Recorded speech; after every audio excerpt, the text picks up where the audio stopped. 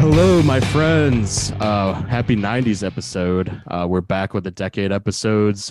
Carlos, Blair, and good friend Mike, who was in the comfort episode. So thank you for coming back, dude. I appreciate it. Couldn't think of a more fitting guest, honestly, for the 90s. Are you a 90s baby, Mike, by the way? I am 2000. Close. Shit. But We're close enough. Yeah. I think the rest of us are, at least, I think we were all born in the 90s, right? Yep. At least the latter half of the 90s. 95, smack dab in the middle. Yeah. Hell yeah. I'm 97. I'm 1994. I'm the oldest one here. Oh, Fuck. shit. So I guess like before we do the list, like this is kind of like a special opportunity for this series. Like, do you guys remember like an early movie you saw or like an early like theatrical experience of living in the 90s? Because I was born in 97, so I literally have zero, like probably seen like cartoons at an early age, but like do you guys have like a distinct memory from like 1990s cinema that still carries on?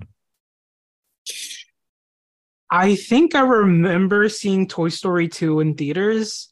Well, I remember is honestly, I don't know. I'm pretty sure I've seen Toy Story 2 in theaters. That's Yeah, amazing. It's about as much as I know. I think that's probably the earliest film I can remember that I saw in theaters was Toy Story 2. Because after that, like my earliest memories of going to the theaters were like early 2000s movies, like Yeah, same. Harry Potter and Shrek and The Mummy Returns and shit. Mummy Returns, yeah. Yeah. Scorpion King, all that stuff. My earliest memory is probably actually Takashi Miike's Audition, and then it came out in 99. Oh, yeah?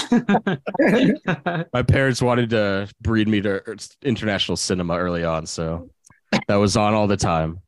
No, but really, amazing decade. Obviously, we don't have to keep saying that. Every decade's pretty damn stacked. But like, I don't know for you guys, like this was the hardest list for me to make just because of the output of movies.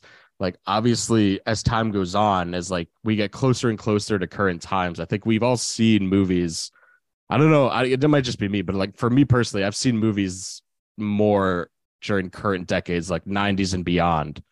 Yeah, me too. I don't know if it's the same for you guys. Like you could, even check your letterbox and see which decade, but like 90s onward, I've just seen like just too much shit to even count. So yeah. I'm the exact same way. Same here. that's it. Yeah. This is like my decade for most The movies. 2000s. Yeah, like 2000s, I'd say. Yeah, I think that's the case for sure. And it was like incredibly difficult for me to craft this list just because of the fact that since I kind of have a lot of nostalgic value that's like incredibly personal to me when it comes to a lot of the 90s films, it was like really painful for me to be like, okay, let me try to remove some of that. Like, even though a lot of the films that I have that kind of value with are still really fantastic films, but I tried to really do my best and be like, okay, let me try to evaluate how much like personal value I have with this film over like its actual like greatness. And it was hard to kind of do that. I mean, don't get me wrong. I mean, it's impossible to like completely remove that. This list is probably compiled of mostly films that I still have like a lot of personal attachment to. But yeah, it was for that reason, it was probably one of the most difficult. I don't know if it was as hard as as hard as the 70s, but it's probably at least the second most difficult list for me to craft so far. Totally. I feel like the 70s maybe had a more output of just pure, masterpieces that were, define cinema. But for me, the 90s had more movies that I have like a personal sort of connection to that kind of like makes me feel guilty leaving them off. Same. But again, yeah, like you're right. Like none of this has been easy, but this is like, Mike and I and Blair too, were talking about like how even right before this, I've been wrestling with my choices. Like the second we hit record, I'm like, shit. So it's not going to be easy, but we are on a time crunch. So we're going to just go ahead and start the list. Just dive right into it. And as tradition, I'll let our guests go first. So Mr. Mike, what's your number 5 film, please? My number 5 film is 1999's Claire Denis' Beau Travail, which So I do not have a lot of experience with Claire Denis movies, but I am well aware of her place in like art house cinema, the art house circle.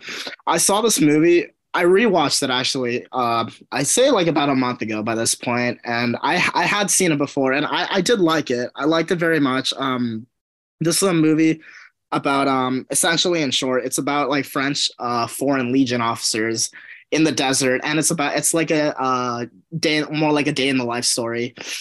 Um, that kind of Claire Denis' a direction in this movie is it kind of captures just the day to day mundane activities of these soldiers from like the female gaze perspective, and in that regard, she does an incredible job in this movie of capturing the texture, the color, and like the feeling of being in the desert, and just like the just the look of this movie is amazing, and it's so colorful, but not much happens in this movie, which is really what impacted me the most. This is very much a case of visual storytelling.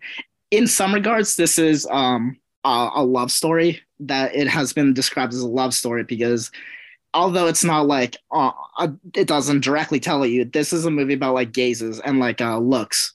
It's kind of a celebration about like bodies, the removal of ego. It's very much a male centered movie, but Denis' direction in this movie is really says a lot with I'd say a little bit because again not very much dialogue, but the use of like color, music, especially in this movie, which if you've seen this movie has an incredible ending involving music, and there's like club sequences throughout this movie that really add a lot of color to the movie. It's amazing. It's a very textured movie, very powerful movie without really saying a lot, and it really did blow me away. And I think is of like a lot of the art house movies I've seen from like the 1990s, this one really affected me the most and immersed me the most in its world.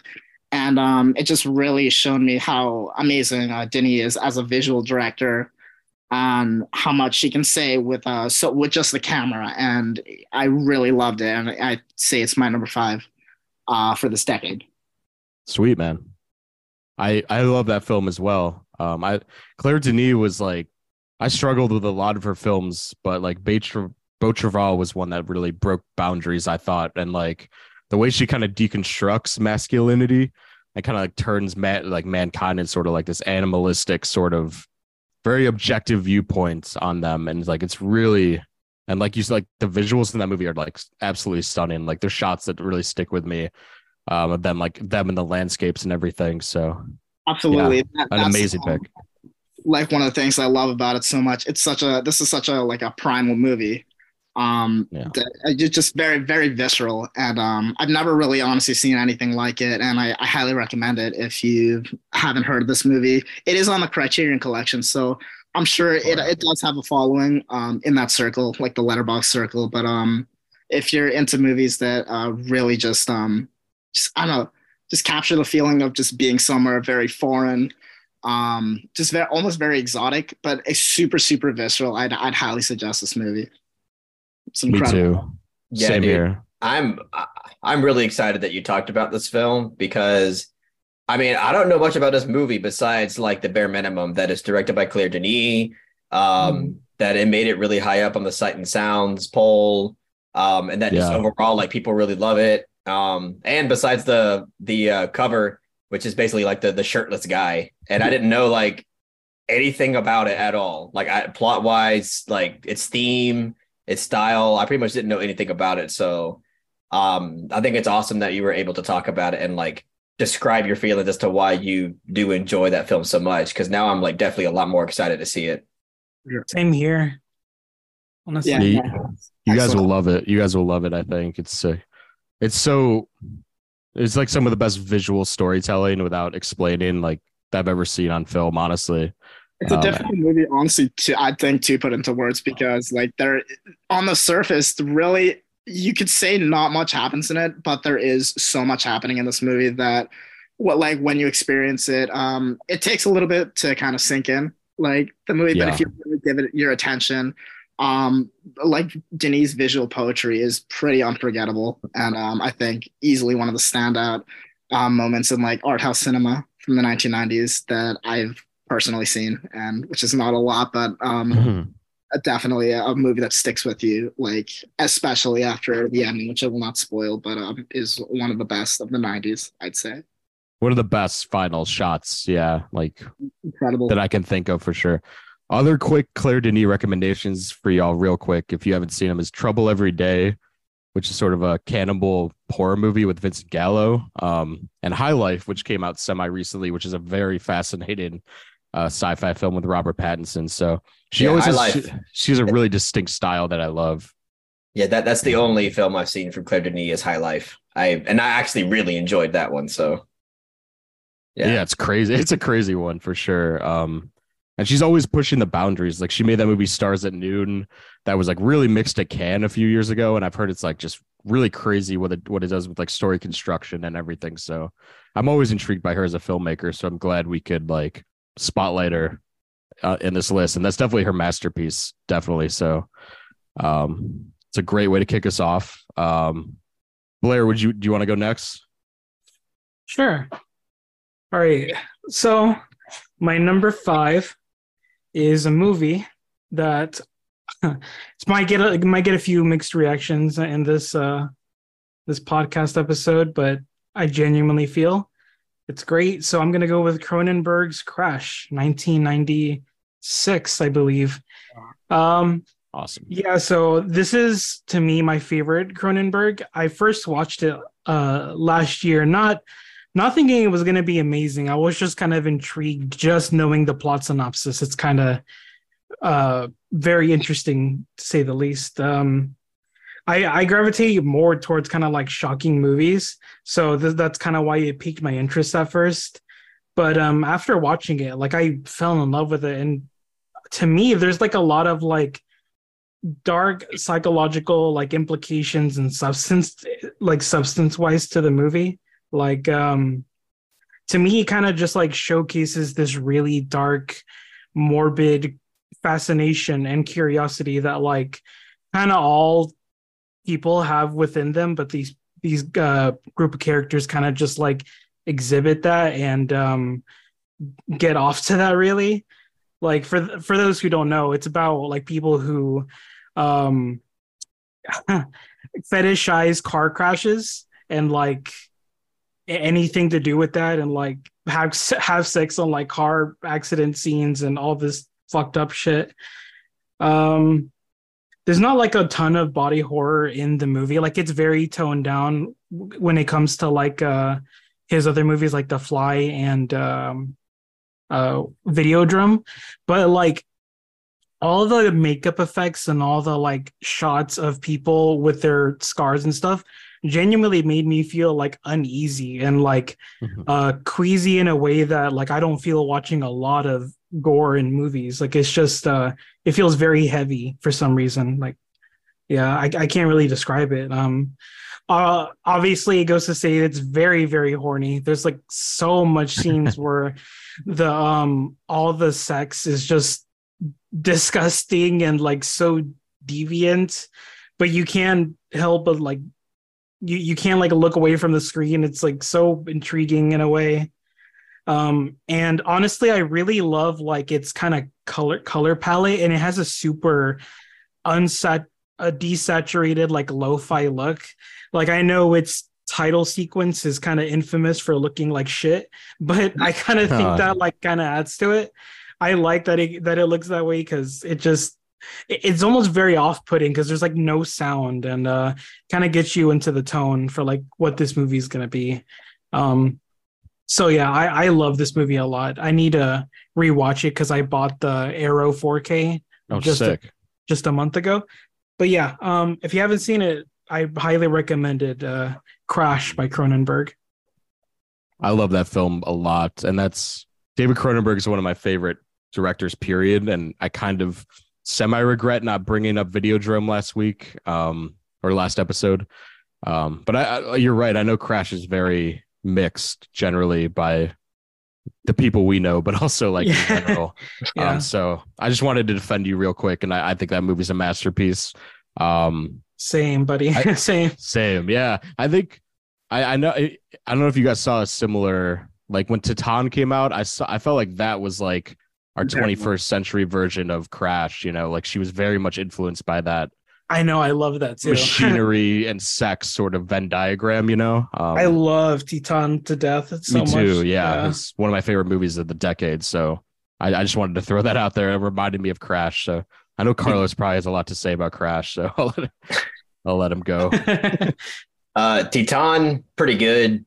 Crash, I don't like that movie at all. Yeah, I mean, I watched it twice, and I don't know, it just does nothing for me at all. I mean, I'm glad that y'all get something out of it, and honestly, I wish I found it as interesting as the way that you were describing it, because the way that you were describing it sounds like it'd be such a great movie, but like when I'm watching it, I don't know, I just couldn't get into it. I found personally like the narrative to be kind of repetitive, and then thematically speaking, it just felt one dimensional, and I just kind of wish it took like its concept and maybe explored something more profound with it, but instead, Sure. I just personally, I just couldn't get as much out of it as y'all did, and I really wish that wasn't the case, because like from the sound of it, like everybody in the Discord, like fucking pretty much everybody in the Discord loves that fucking movie. So I'm just kind of the odd one out on that one. Mm-hmm. Do you struggle with other Cronenbergs, or does that one stick out? I mean, not really. I haven't like seen a Cronenberg film that I thought, oh, was a fucking masterpiece. But for the most part, like I dig most of his stuff. Like Naked Lunch, I love that film. The Fly, absolutely love that film. Videodrome, I'm not like that too huge on, but I do like the movie. Like same with The Brood, I like the film. So I like pretty much all of his stuff to a degree. It's just Crash was like the one where I'm like, I fucking don't like this movie at all. That was like really the only one where I was like, I just don't like flat out. Sometimes it's the opposite. Sometimes people do not like most Cronenberg's movie, but Crash is the one that's why I was surprised. Yeah, because people that love like erotic sort of thrillers and kind of fucked up romances love that movie, and like they don't fuck with the body horror stuff. So, you know, but I totally get what you're coming from, because like that movie is like a lot of his movies kind of repeat the world. It's more about world building than I guess narrative in some ways. So I get what you're saying, but Mike, yeah, that's kind of true. Mike, are you into that movie or Cronenberg as a whole? Well, I actually have not seen Crash. I've seen a couple Cronenbergs. I saw The Fly like almost like 15 years ago. Can't say too much if I liked it or not, but I've seen History of Violence many times. It's actually one of my favorite movies. Amazing film, yeah. Yeah, I totally agree. But yeah, I haven't gotten around to Crash, but I do remember in the early 2000s seeing the poster for Crash for the first time in like I don't even know, it's like a landmark theater, and being like, wow, that looks like something. I can't there's two posters, I can't remember which one, but definitely I haven't forgotten about seeing that poster, but I'll get around to it one day. But I do admire Cronenberg for his contributions to like body horror, like experimental sound. I mean, he's a legend, so totally. He absolutely deserves his props for everything he's done. But haven't seen it. Gotcha.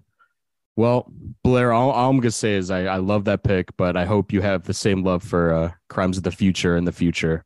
Ooh. That you have for I'm sorry, I do not. As the resident Cronenberg stan, all I'm gonna say is in 10 years, I hope you're like, Jake, I was wrong about that movie.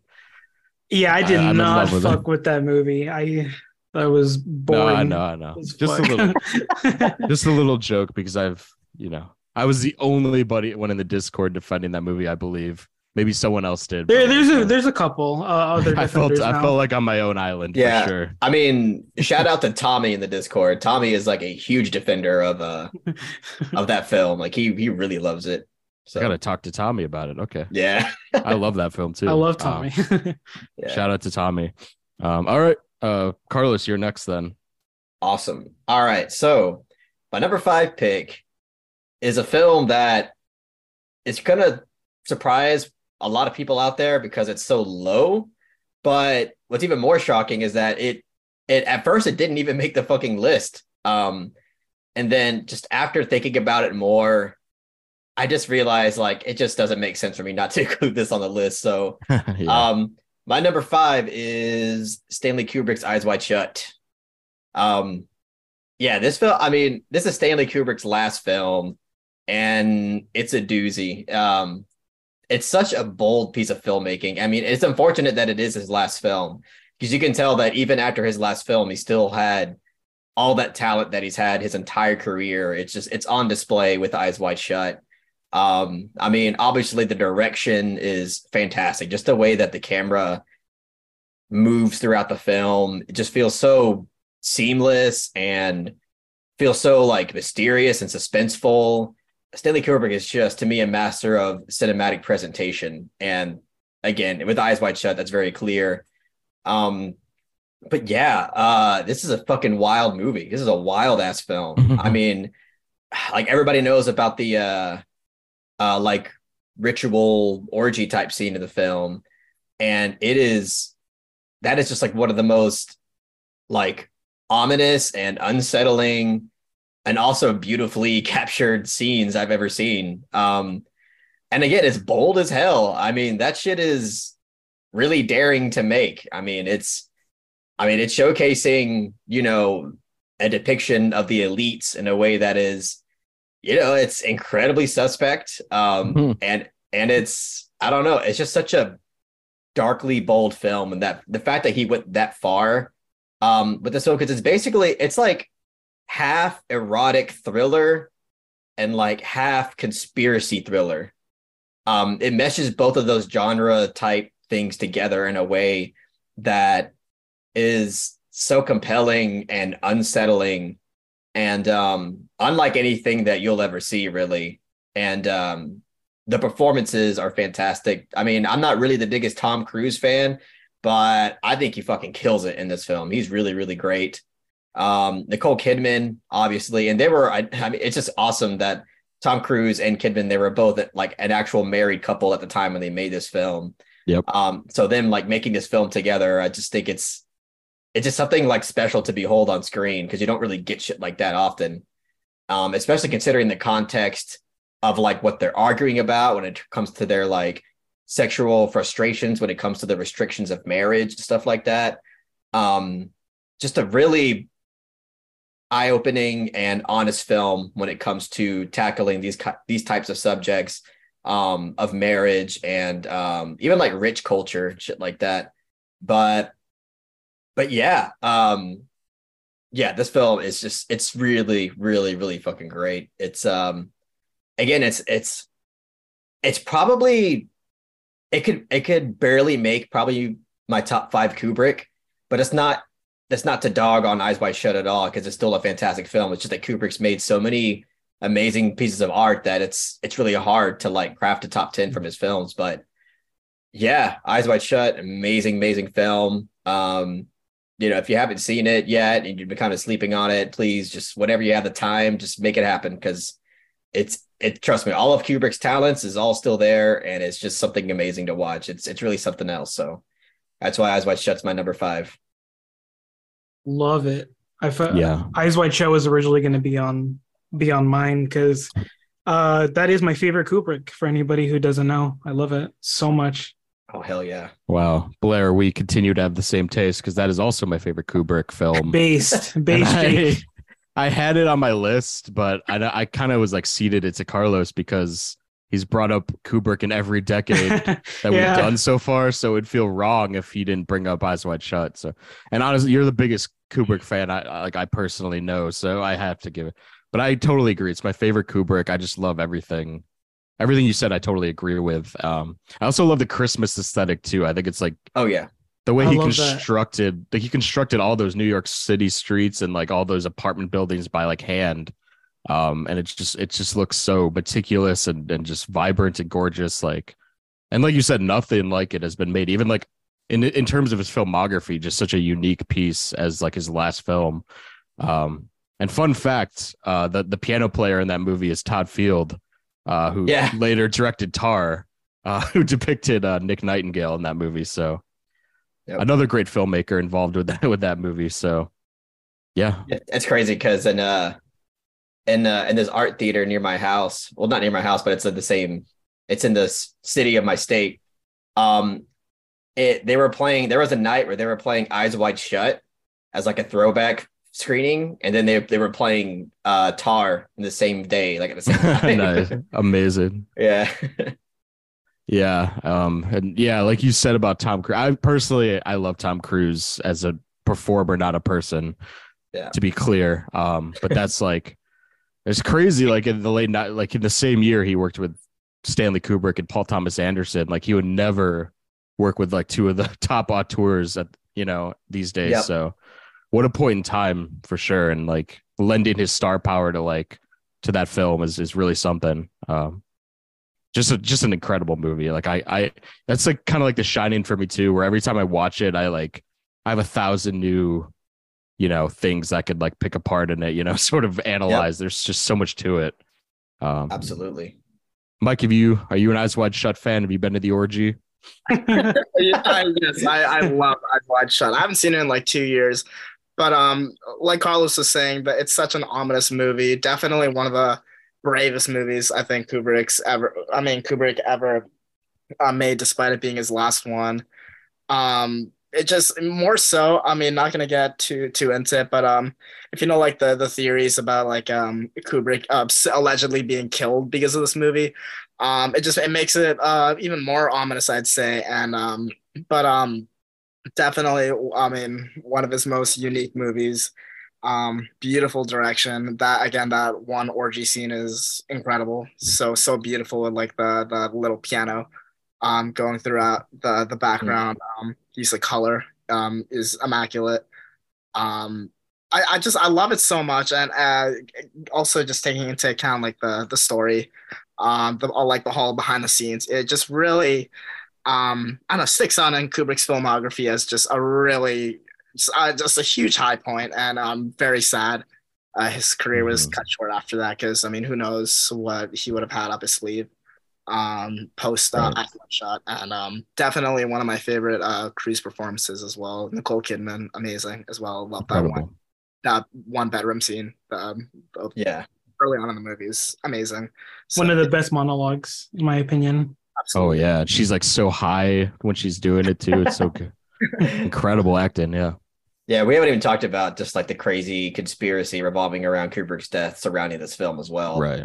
It's just like, I mean, we could talk for hours just about that too. Yeah. But yeah, that's like another piece of lore that's surrounding this film that makes it just like a monumental piece of filmmaking when it comes to the history of film in general. But yeah, I fucking love this movie a lot. So I'm glad I decided to include it. I thought I was out of my mind. I was like, what the fuck was I thinking? This needs to be in my list. Yes. I would be so ashamed, like if it didn't make the cut at all. Yeah. At least one of us would have said it, I'm just glad that the Kubrick stan could bring it up, which I want to ask, like, since his life was cut short, Carlos, like, if he had one more film or maybe many more films, like what kind of subject matter / genre would be like your dream Kubrick movie, like post Eyes Wide Shut? Like I know that's tough, but like, I always think about that. Like, what would you wanted him to do if he had like one more film in him? I mean, personally, this might be a little biased, but I would love to see him tackle just straight horror again. Yes. Really anything in the horror genre, but personally, just like another psychological type horror film, I think he could absolutely kill, or do like a dystopian, future kind of film, something like Children of Men-esque, like, Kubrick handling something like that, I think would be just absolutely amazing. So, yeah, that's what artificial intelligence was gonna be in a way. Yeah. But that's true. Yeah, never... he prepped that movie, so that would have been his next. He was going to do more sci-fi. So, yeah, that's a good point. Spielberg schmaltzed it all up. Yeah, I do not like that movie. I'm sorry, it's not. It's too much schmaltz. Too much. I think it has a decent I haven't seen it in such a long time, but I think I remember it having like a decent like first act or so at least, and then I just feel like the movie just kind of gets worse as it goes along. Yeah, the first act in itself is really great. It literally could be like a great short film. Yeah. A Kubrick homage. Yeah. Yeah. I love the movie, but I totally get what you guys are saying. It's not. I kind of watched it before knowing that Stanley Kubrick prepped it, like when I was younger, so I didn't have that sort of in my head. But it's definitely something to think about when you're analyzing that movie. Honestly, I need to watch it again. It's been like at least 6 or 7 years since I've actually seen that movie from start to finish. Yeah, I'd love to know your take on it for sure because it is such a Kubrick product. You know, it's very much his vision passed on to someone else, which is crazy. But yeah, Eyes Wide Shut, great movie. I'd definitely an early contender for the top 10 of the 90s for sure. Okay, I'll go next. My number 5 is a film by one of my favorite filmmakers, which honestly a lot of these are in the 90s. I try to showcase one from like 5 of my favorite directors ever. So the first one is a Mike Leigh film, and it's got to be Secrets and Lies. Hell yeah. Objectively speaking, I think is the greatest film he's ever directed. And man, I mean, this movie, I know, Mike, you're a huge, all of you, I think, love this movie that have seen it, but I'm going to let you guys chime in as well. But like, I think for me is one of the best depictions of human relationships and family life ever put to screen. And that's something that Mike Leigh has been such a just kind of like push the envelope in terms of, you know, depicting family life and sort of middle class lifestyle in Great Britain. And like this movie is like the ultimate slow burn family drama too, because like it's all, you can feel the tension just sort of rising and rising as this movie goes on. As more things are revealed and different relationships are sort of pending, and you just feel this just uneasy dread throughout this whole movie, and not in like a very, you know, uncomfortable way. It's just a very relatable way, like that kind of feeling you have with your own family or your own relationships. And it feels so true to life in that way. And like the writing in this movie is so pitch perfect and tight. Brenda Blethyn, who plays the mother in this movie of the long lost daughter, you can see her there in like one of the best shots, one of my favorite shots in cinema history. One of the greatest performances Mike Leigh has ever gotten, if not the best, next to like David Choulis in Naked. But man, the way this movie unravels is just so masterful. The dialogue is just so pitch perfect and so collaborative because like Mike Leigh works so tight and well with his actors, which is something I really appreciate. And the ending is such an emotional, just gut punch, but also so cathartic at the same time. It's just, this movie makes you feel just so many facets of emotions. And that's what Mike Leigh always intended to do with just simple conversation and human interaction. I think it's just masterful. And rightfully won the Palme d'Or, I believe, when it came out. Hell yeah. She won Best Actress with Cannes too, Brenda Blethyn. Brenda Blethyn, yeah, also very well deserved. So as well. If I'm no disrespect to Frances McDormand and Fargo, but Blethyn's performances. That's a crazy tight race. Those are two of my favorite performances on film, right there. Damn. But yeah, holy yeah, it's brutal. Honestly, yeah, that's crazy. But yeah, just a film I love. I just adore Mike Leigh so much, and not my personal favorite Mike Leigh films might be elsewhere, but if I were to say the best and the one that made me fall in love with Mike Leigh even further was definitely Secrets and Lies. So I'll definitely let you guys chime in because I love that film so much. Yeah, dude. Obviously, I got to shout out Mike here too because he's the one that brought this film to my attention during one of the hauls. And Jen actually blind bought this film based on Mike's recommendation. Yep. And, oh wow! And we watched it. And fuck, I was blown away by this film. I didn't even like expect to watch a masterpiece, but that's exactly what I got. Yeah, this film is, to me, I mean, obviously, I think this film is fucking perfect. It's, I mean, beautifully written from start to finish. It incorporates humor so well. It incorporates dark drama incredibly well. And it's just beautifully encapsulated by amazing performances. Obviously, like we already talked about, Brenda Blethyn, she is so amazing in this film. I mean, it's kind of mind-blowing how great she is in this movie. Yeah. She just comes off so fucking like authentic, and she just, I don't know, she just does a wonderful job embodying that character. And yeah, just like you said, like when it comes to like the thematic notions of like a dysfunctional family, and again like holding in things about each other for the sake of peace and not being truthful about certain things, and everybody kind of having sometimes secret drama with each other but sometimes open drama with each other, and it's just like this constant like clusterfuck of drama between each other that, you know, is to me like beautifully kind of explodes in the third act, as we see. But like the explosion of emotions that we get in the third act of this movie is just fucking amazing. Like Yeah. I was just in awe of everything that I was seeing. I was like, wow, this is beautifully acted, beautifully written, beautifully directed. Like everything about this is just so impactful and compelling. So yeah, this movie is this. I love Secrets and Lies. That was actually my number 5, and then I just thought about it for such a long time, and I had to give the edge to Eyes Wide Shut. But I mean, that's how much I love this movie. I think it's absolutely fantastic in every way. Yeah. Oh, wait.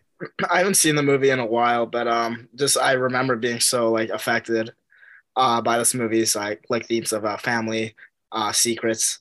Um, I mean, especially like the core story about like finding your long lost mother. I mean, it's not something I personally relate to, but the way Lee handled the subject was with just so much care and just like humanity. And I think the cast, especially Brenda Blethyn, I mean, is phenomenal in this movie. But the whole cast in general, the whole ensemble, just does a phenomenal job of just bringing all these themes to life. The whole third act is incredible, but actually, I love that one scene, like the barbecue scene. I Yes. don't think this Yep. movie gets enough credit for how good how much like it blurs the line between like just like written and like improv.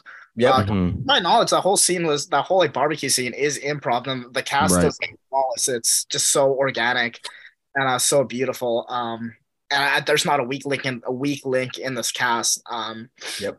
Just really an incredible just piece of cinema, just piece of drama, just just anything. It's honestly like a timeless movie, and how well these themes are explored.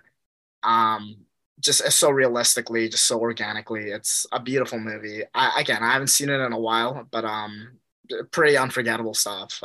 So totally one of my favorite Lees. I would not argue if you said it's like his greatest achievement, because I pretty much think I do think it is, like objectively speaking, like the greatest thing Yeah. he's seen. I've seen quite a few. Yeah. I cannot wait to watch the film again. I only watched it once, and I am just so excited to watch it again whenever that day comes. Yeah. Because it's like so. The first time it's so. I've seen it like 2 or 3 times. It's so emotionally just taxing, and when you get to rewatch it, it's like you kind of analyze his camera movements, which are so precise, especially in that diner scene. And whenever they're sitting and stuff, and there's so much artistry put into this movie. Like he really came into his own as like fully understanding like the art of cinema, but also like his own style. So I just love it for that. And like I would agree, Mike. Like I think it's his greatest achievement as a director for sure. So that's why I had to be there. It had to be in the top 5 for sure. Yeah, Mike, do you want to? I think your number 5 is next. Your number 4, sorry, is next. 4. My number 4 is the Abbas Kiarostami movie from 1997, Taste of Cherry. Now, this is a movie that is pretty popular. I've seen in like the letterbox circle, the Criterion circles. You know, I mean, I think most of us have seen this movie, to my knowledge. But I saw it a couple years ago, kind of when I was um getting on with my journey with like art house cinema, delving more, and I really was blown away by this movie's minimal structure. How it is essentially just 3 big conversations revolving around mortality, suicide, religion, just many topics. But it's a movie that I think handles these subjects so carefully. It does not go over the top whatsoever. The conversations are just go flow very organically. There's not a lot of flash to it. It really is just three big conversations and this man driving around Tehran. And you very much get the sense this man is at a point in his life where he's just given up and he just doesn't have anything to look forward to. But these conversations just explore the counter to that, like how precious life is, like what like there is to look forward to. And I think in that regard, this movie does such a good job of conveying these themes through just really just dialogue and very, very minimal direction. It's such a minimal movie. And it like kind of like with Beau Travail, it just says so much with, I wouldn't say so little, but just again, very, very minimal. And it is so powerful in that sense. My favorite conversation in this movie is definitely the third one with the taxidermist, the professor. Yeah. I think if you've seen the movie, you definitely know what I'm talking about. The monologue revolving around mulberries is honestly one of my favorite monologues, I think, just in movies. Just incredibly moving stuff, very, very poetic. Um, but overall, just a really amazing movie, and one I've seen many times actually. This is actually, I think, a movie I do see myself just coming back to quite often. I just saw it in the theater like about a week ago, and just sitting right there and just immersing myself in the world of this movie really, really, I don't know, drove home all its themes probably the most in regards to how many times I've seen this movie. It really just never fails to move me, to really make me reflect on a lot of issues in my own life, the world at large. It's an amazing movie from a filmmaker.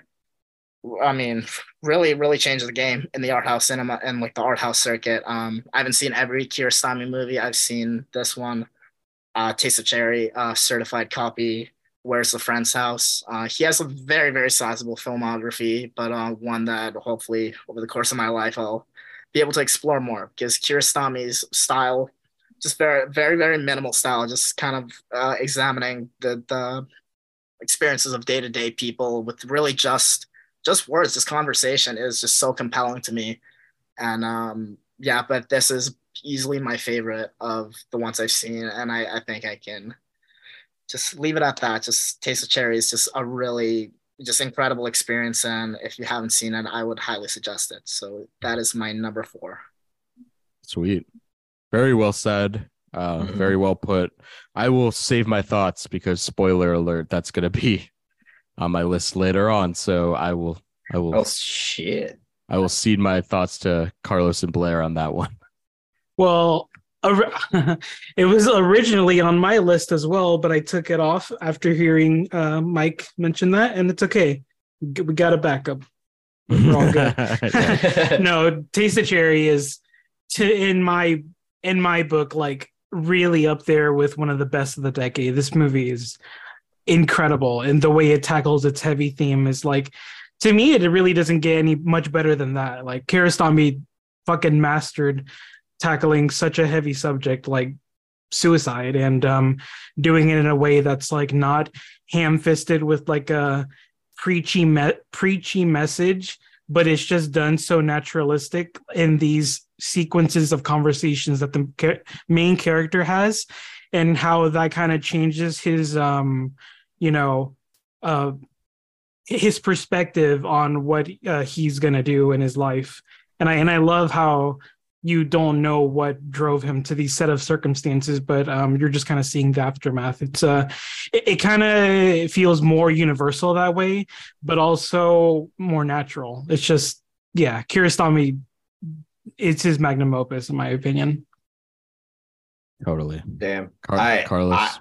I really like the film. I pretty much agree with what everybody's saying. I think, I mean, if not anything, I mean, Taste of Cherry proves again just how incredibly intelligent Kiarostami is as a writer and just as a filmmaker, but definitely like as a writer, just his ability to write out these incredibly like philosophical and thought-provoking conversations in a way that actually feels natural to the characters, I think is like a huge showcase of his talent. Because a lot of times when we watch movies, we hear characters, having these long type of philosophical type of conversations, but sometimes it just comes off like as the mouthpiece of the filmmaker just coming straight to the character, and it doesn't feel very natural. But with every Kiarostami film that I've seen, that is not the case at all. He somehow does a beautiful job at incorporating all this intelligent dialogue in a way that actually feels authentic. And I think to me, that is like probably like the strongest thing about the film. But yeah, I like it a lot. It's not my favorite Kiarostami or anything, because I would put a decent above that, like Certified Copy and Close Up, and even Where's a Friend's House. I'd put that above it. But then again, it hasn't been. I mean, it's been like what feels like at least 3 years now since I've seen it. So it is a film that I would like to watch again sometime soon, because I do remember it still being really good. Absolutely. I feel like we might talk about other Kiarostamis later too, because he's so many great films for sure. But yeah, that's a great pick, Mike. Like I said, I'll talk more about it when I bring it up myself, but love that film. But all right, Blair, what's your number 4? So this one's actually going to be the one I just choose to back up with after Taste of Cherry. I was battling between a different Kiarostami film, but I'm actually going to go with Three Colors Red from Krzysztof Kieslowski. Awesome. This is definitely one of my favorite new watches that I've done in quite a while. It's kind of hard to explain what exactly about this film is so fucking works so well. All I can say is that the main actress of this film, Irene Jacob, and the actor, I forget his name. He's the guy from Amour and right. And we're talking about, it's like something. Yep. Yeah, that guy. They're definitely the central focus of the movie, and it's kind of like, to me, the movie is kind of like about their dynamic and how they're so far away from each other in terms of like their kind of like lifestyle and even like different states of mind, and how they just kind of bounce back forth between each other in their conversation. And the other thing is like the visual presentation is so beautiful. To me, this is probably one of the most beautiful looking movies I've ever seen. Obviously, it has a very deep like red thematic color, like the rest of the Three Colors trilogy does. And yeah, to me, it's definitely the best of the three. It's there is a narrative to the film, but it's not necessarily the focal point. It's really just about the visual presentation and the characters. And it also kind of it's the last of the trilogy. So the way it ties back into the other two films is I guess I would say like the most satisfying. It's the most like emotionally satisfying one. I highly recommend anybody who's seen any of the Three Colors films to check out this one, because it's fucking great. It's definitely one of my favorite films of the 90s. So yeah, I'll leave it there. Amazing. That's also my favorite of the trilogy. Everything you said is just so spot on. Like, it's really about their dynamic, just incredible performances. And like, I love the elements of like voyeurism in the movie, especially in the first act. Something Kieslowski was always really kind of enamored with, this, kind of like the male gaze, but also the female gaze in the case of Three Colors Red. And gosh, like, just the color scheme of this movie and just the technical aspects of it all blended with the emotionality of the characters is just so perfectly balanced to me. It's like, yeah, I agree. One of the best of the decade, one of the best caps, like, for me, for like, of any trilogy, probably the best final film in any trilogy I could think of. Just so perfectly caps it. Yes, 1000% agree. And like I said, it's so beautiful. Like, if you just look at any shot of this film, like that to me is kind of what just like, I need to watch this movie, because it looks so visually stunning. Yes. Was that his final film before he passed? Was there anything else? I forget if there was. I think it is actually. Hang on. Might have to fact check that. But shout out to Carlos for drinking whiskey. I didn't even notice till now. You Hell yeah, had dude. for the Hell yeah, 90s. Have you guys seen man. them? Mike, I know you said you haven't seen it, but Carlos, have you dipped your I red in the red yet? no, I've only dipped my toes into blue. In the blue. Yeah. I haven't seen any other ones besides Three Colors Blue, which I really enjoyed a lot. Yeah. It's got my favorite actress in the world, Juliette Binoche, in it, Oh and hell yeah. she's fantastic in it. And that movie itself is thematically dense and really compelling, and I really enjoyed it.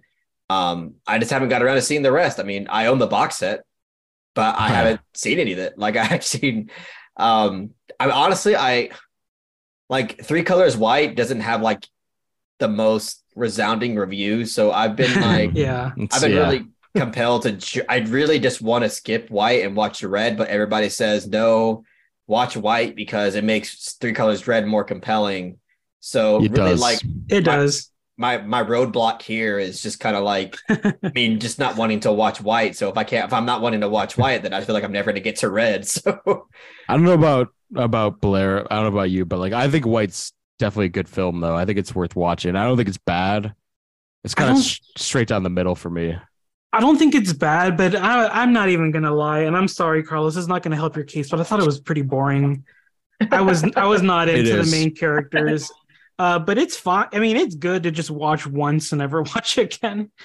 And just definitely worth it for Red. It's definitely worth it because Red is like such a moving film. It's really beautiful thematically and like I said, visually. So Yeah, yeah. it's definitely worth it to get to that point because like when Red wraps up and everything comes together, you're like, holy shit, and Yeah, it it gave really me help. goosebumps. Yeah, it does, and if seeing White would definitely help, so I recommend it. how It, long is Three Colors White? Is it like an hour and a half? It's not over 2 hours, is it? I don't think it's that long. So Hang on. 3.5 hours. No. It's the length of Barry Lyndon. It's the human condition part one. It's I'll look it up real quick. 92 minutes. So Okay. Oh, that's Pretty An hour painful. 30. Yeah. the longest one is Red, which is 100 minutes. They're all like relatively pretty short. So By the way, Carlos, I know you weren't huge on Double Life of Veronique, which I do Mhm. love too. But this Three Colors Red is so different. It Mhm. feels practically nothing like Veronique, and just more like a kind of in the same vein as the Colors trilogy. So I've no doubt Absolutely. people really like it. You will. Yeah. I've never met Awesome. a person that doesn't love Red. So I'd be shocked. Yeah, I mean, from what I hear, that's most people's favorite out of the three. Yeah. So I'm definitely looking forward to it. I just gotta finally sit down and watch Three Colors White and just get over it. Watch it on mute, It's all On good. a 2 times speed. On your phone while you watching like played Subway Surfers or whatever. Anyway, speaking of you, Carlos, what's your number 4? All right, dope. So this is a film that I'm probably not gonna probably won't spend that much time talking about because I did bring it up in the comfort films episode. But I couldn't help it. Like it is again one of those things where it just felt wrong not putting it into my top 5 of the 90s because I just love it dearly. And that is The Big Lebowski. Yep. Again, I kind of already went on about this film, but this is just like the apex of comedy. This is just Cohen. I mean, this is actually my favorite Coen Brothers film. Like in terms of like a personal favorite, this is my favorite. Just a film that somehow magically just gets better and better on a rewatch. And with comedies, you wouldn't think that would be the case because like a comedy, you feel like you know all the jokes. So even if you watch it a second time, you're still gonna laugh at it, but you're not gonna feel like you get anything new out of it. It's just there to enjoy it. But for some reason, like with The Big Lebowski, it somehow gets funnier every time, and you also feel like you're getting something new out of it every single time. And it's just like such a blast to watch. And it's a great like conspiracy film too. Like it's just kind of like poking fun at like conspiracy films and also like at like the neo noir genre too. When you think about it, just kind of how you have a character that just kind of gets into one rabbit hole after another, and after another. It resembles a lot of what you would see like in a neo noir type of film, except this is more of like a goofball version of that. But yeah, again, I don't want to go on too long because I did talk about it a lot already. But everybody's great in this. Jeff Bridges as the dude, iconic. Um, I mean, Jeff Bridges as the dude, yeah, he's fucking really great. And then you have John Goodman as Walter Sobchak, which I don't know. I think he might be my favorite character in the movie. He's just so best, yeah. He's just so good. Every time he's on screen, I'm literally like dying of laughter. He's just so fucking good in the movie. Is this your homework, Larry? It's just your homework, Larry. And the fucking money, and we know that this is your homework. Yeah. So I love that scene, by the way. That's like one of my favorite scenes. It's incredible. Yeah. Goddamn kid, fucking stonewalling me. But yeah, it's just goddamn. I swear to God, this movie is just perfect. It's a perfect comedy, and it's a movie that when I watched it the first time, I didn't love it that much. Like I liked it. I thought it was, kind of like just a fun, silly movie, but like I wasn't that in love with it. But like the more I thought about it, I'm like, I kind of want to watch that again. So I watched it again. I'm like, okay, this is fucking really funny. And then I just found every single time I'm watching it, I'm like, okay, this might actually be one of my favorite movies of all time.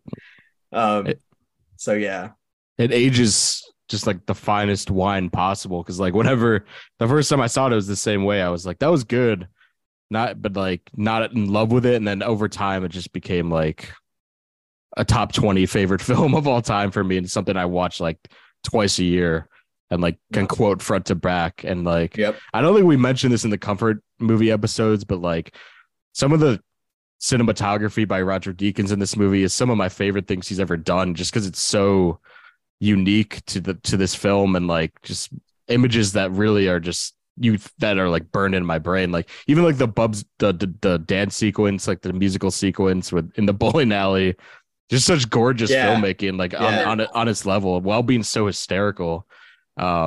Just like God, like every beat of this movie, I love to death, dude. Even like the subtle humor that's not meant for laugh out loud shit makes me laugh out loud. Like just like the body movements and stuff like that. Yeah, we were talking about that too. Yeah, with Philip Seymour Hoffman walking down the hallway, and like, it's too perfect. Like when they go to Walter's landlord's like he's like doing some sort of like rehearsal performance or something. Yeah. And he goes, just like them sitting there watching that. I don't know. It just like, it's not meant for big laughs, but it just makes me fucking laugh a lot. He lives by the In-N-Out burger. Yeah. Yeah. Good burgers, Walter. It's just like the Coen brothers, like I'll talk about them later again, but like they're probably my favorite filmmakers of all time. And I thank God every day that they made that film. Like, honestly, I'm so glad it exists. And it's like the ultimate comfort movie too, like that you brought up last time. Just 100%. You can pop this in anytime, any place, and it's just going to be amazing. Hard for me not to say it should be in the top 10 of the 90s. I'll say that. Like, I can't. Hell yeah. In my heart, it's like hard to say no. But it was originally going to make my top 5, but I knew. Me too. Yeah. Put it up, so I was like, I'll just put it to the side. I love it, but I guess I don't love it as much as everybody else here. Got to keep watching. And I've seen it like 3 or 4, but I can attest, like, first time I watched it, I was like, yeah, I was fine, but it gets funnier. Exactly. Maybe the 10th time is when it becomes like a transcendent masterpiece. Literally, like I think I've seen it like 20 times, and like it's literally gotten better each time. Like the last time I watched it, I'm like, is this the greatest film? Is this the Sight and Sounds #1?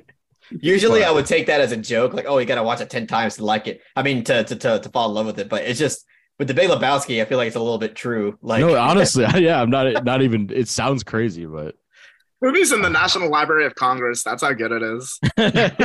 There's a holiday. There's a cult Lebowski Fest now. It's like, God damn. God. It's like a perfect pick for like the 90s list. Obviously it's an amazing comedy, but like got to think about like how much like this movie influenced like it's like cult following, like literally the religion it inspired. I mean, it's the National Library of Congress, endless list. It's just such a cultural phenomenon. Like how could you not have it on like your top of the decade list? It's really one of the quintessential comedies, probably just ever made. It's amazing. Yeah. Amazing pick. It's crazy how Thank you. it bombed so bad. It bombed yeah. so badly at the box office, at the time. Which honestly makes total sense because like even us who think it's like the greatest thing ever, we're like, first time I was like, I liked it, but not great. Imagine someone else is like, that was the biggest piece of shit. Like after watching Fargo and like everything else they've done, it's like, I can see that. If you contextualize it now, it's like that's like such a power move on their part to make a movie like that. So it was one of those movies where they were probably like, all right, this is just going to be one for us. Like, there's something that we know is hilarious. They might not get it, but we have to make this. So they just made it. Truly making a movie for themselves, which I respect. Yeah. And we're just along for the ride. At least like it gained so much traction, like as the years went along. I'm really happy about that. Me too. Well, Blair, a quick question. Where would you rank The Big Lebowski amongst the Coen brothers films? Roughly. Give me 1 second. I'm gonna look up what else because I don't want to. That's fair. Yeah, they have a lot of movies. So, honestly, I would put it as number 3 because No Country for Old Men is my first, Fargo is my second, and Big Lebowski will be my third. Oh, okay, awesome. Yeah, so I'm definitely not a hater, but I just You need to watch it again. Have you seen most of their films? Or you? No, I love the Coens. I think they're some of the greatest filmmakers out there. But I have never seen like Serious Man, Raising Arizona, Barton Fink, Miller's Crossing. Love all like those. Love all of them. You'll love them too, honestly. Like their output is insane. I've seen so much Coen brothers, but the two that I haven't seen that like I really, really need to see is Raising Arizona and A Serious Man. Oh my God. I haven't seen those. A Serious Man is one of the most underrated movies of the past 20 years, in my opinion. Isn't it one of your all-time favorites, Jake? I remember. Yeah, it is. Yeah. No, it's fantastic. I've only seen it once, but like I didn't even know what to say after it. I was kind of speechless, but it's more perplexing than Lebowski, like times 5. Like it really challenges you, but God, I've gotten so much out of watching it over and over again. It's impeccably made, like every facet of it. It's like it as much like me personally, I can really grasp everything on the first try. I mean, no, me neither. No, God, it's crazy. I also took a Coen Brothers class in college, so I was able to analyze that movie, like pick it apart to death, and I just fell in love with it. I also wrote a paper on Lebowski about nihilism, so that was great. I wish I could share it with you guys somehow. Nice. But yeah, I couldn't say enough about the Coens. And yeah, I'm so happy. I'm happy you picked that because like that's in my heart. That's my number like 1 or 2 of the decade. Like for real. So okay, definitely gonna switch the mood up here. But my number 4 is probably the most controversial film that's gonna be on my top 5 just in terms of the reception of it. But fuck it, I love it. But it is Twin Peaks Fire Walk with Me. Yes. The film correlated with the Twin Peaks TV show.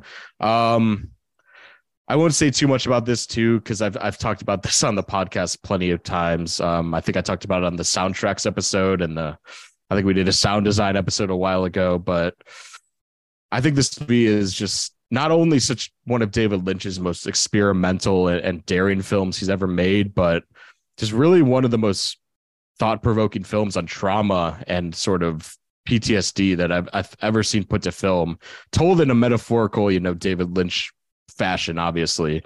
And I don't want to connect it to the show as much because like I honestly think it exists separately from the show really well. Obviously you have to see the show to really grasp this film, but I think it explores things that are really set aside from the original show and more akin to, I guess, the Twin Peaks The Return, which I also love. But I think Cheryl Lee as Laura Palmer in this movie gives one of the best performances I've ever seen in a David Lynch film. In my opinion, I think the sound design, like I said, like is just designed just to kind of make you feel like her psyche and her anxiety and her dread. And it's such an upsetting watch, like every aspect of it and kind of how it unravels is so upsetting. But it's a movie that really made me fall in love with Lynch even more because like it's such a daring take on the subject matter, and a really popular TV show to make something this abstract and crazy. And I know it doesn't resonate with everyone else as much, but like to me, it's one of the quintessential David Lynch films, and it's got a killer soundtrack. It's got an amazing, like you guys were talking about with Blue Velvet last week, just the amazing middle Americana feel to it that I just adore. And this is, to me, it opened the doors for Lynch to make even crazier things like Mulholland Drive and like Inland Empire and stuff like that are more abstract pieces of filmmaking. And yeah, just such a daring thing to do based off the popular show. And I think is one of the most important films for his career as one of my favorite filmmakers ever. So yeah, Fire Walk with Me. I heard one of you guys say hell yeah. So that was me. I adore Fire Walk with Me. And you know what? I think I'm actually watching it tonight, actually. Oh, really? Because what's the occasion? Yeah. I believe there's a movie night tonight in the Misfit Pond server. So I'll finally be able to revisit it. I've seen it twice. And dude, it's easily David Lynch's darkest film, and it has both one of the best performances I've like ever seen with Cheryl Lee as Laura Palmer. She's incredible in the movie, and it also has one of my favorite scenes slash sequences in any movie, where they're at this like club basically, and there's so much great visual like storytelling with this great fucking soundtrack in the background with Laura Palmer. That's chef's kiss, one of my favorite scenes ever. It's so great. I'm glad you mentioned that, because that's the scene that always sticks with me from that film. And like it's like 10 minutes long and you can't hear any of the dialogue. It's just so striking. Yeah, it's definitely one of my favorites. Yeah, gosh. Mike, have you I remember you talking about this movie briefly. I don't know if you've seen it or not. I've seen all of Twin Peaks, the original series. But I've never seen this movie in full, so I can't really comment too much. I do have mixed feelings on Twin Peaks as a series. I do enjoy it overall, especially season 1 and I'd say the finale. But I have not seen Fire Walk with Me. But the way Blair, described that one sequence just alone, does really make me want to give it a chance. Because I did actually try to watch it at one point. Like I think it was like right after I finished the series, and I wasn't vibing with it all that much. But again, I'm more than willing to give it another try. But I would just skip Twin Peaks in general, another go, to just, get the full experience. But no, I have not seen it. Okay. The thing about Fire Walk with Me that I think people don't like is like the first 30 minutes are so weird and they're so bizarre. It's so disconnected from the rest of the film. But if you even if you don't like those 30 minutes, like it's so worth it to stick it out before you get to like the main meat of the movie with Laura Palmer. It's so worth it. I love how effective. Sorry, Mike. Sorry, go ahead. I just want to say, I do remember like Bowie being in like the first like couple minutes. Yep. Yeah. I was like, what is going on here? Well, like... It is so bizarre. Yeah. I love that experimentation at the beginning though, because it kind of tests. He kind of likes to not troll the audience, but sort of like subvert your expectations in certain aspects. But then it makes like Laura Palmer's introduction and that whole sequence just so much more effective, in my opinion. It sets the table of like the themes of the movie and everything. I know it's like really weird though. Like it's not traditionally like the best intro to a film ever, but seeing it multiple times, I've come to appreciate what he was doing at least. And kind of appreciate the entire film as a whole. So yeah, I love it. It's if I were to do my David Lynch ranking, David Lynch waking. David Lynch. That's kind of a tongue twister. David Monkey Lynch.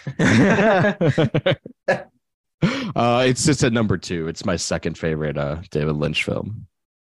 I love it that much. So yeah, that's my number 4. Mike, you're number 3.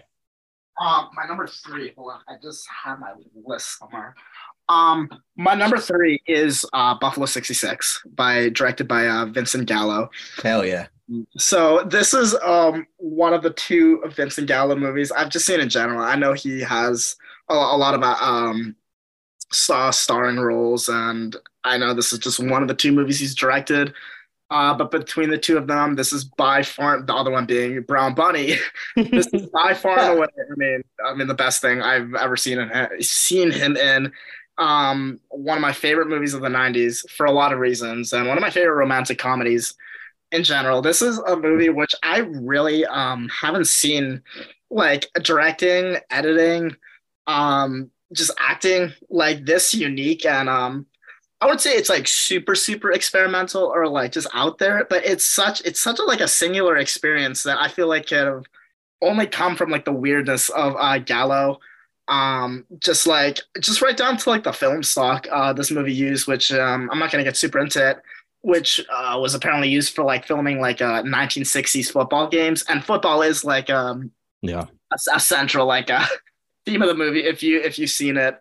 But overall, this is such like a beautiful experience, very very unique, very singular, very very hilarious, and just a movie that I really does make me wish Gallo tried more, because his performance in this movie, it's kind of typical Gallo, but I love the way his character evolves with Christina Ricci, who's the young girl like he takes along with him, because if you have not seen the movie, it is about a man who is released from jail, and he basically has nothing anymore, and the crime he committed is explored later on. But he's essentially a loser who still somewhat cares about like impressing his parents, so he takes this young girl just off the street and kind of rolls with him to pose as his like fiance or wife, and the whole experience is just it's kind of a movie that like deals with like themes of like I've heard like Stockholm syndrome in like a way, and like the way the romance is explored, but it's not like weird. It's genuinely, this movie is so unique because it has like such a good heart. It's very Yeah. wholesome, especially towards the end, which always takes me by surprise, because it starts off kind of abrasive. Like Vincent Gallo in this movie is a Mhm. huge jerk. His personality is completely unlikable, and I even when I first saw it, is like how is this, like how am I gonna care by the end about this dude, like this nobody, and miraculously Gallo's writing, his performance, and his direction just really just floors me, like how beautiful this movie is, and like how uplifting it is, which again, first time I saw it, did not expect it at all. I thought this was gonna be more of like a mean-spirited movie. Like going in, I thought this was gonna be like some knockoff of like, I don't know, the Doom Generation, just from like the poster, but it is absolutely not. Generation.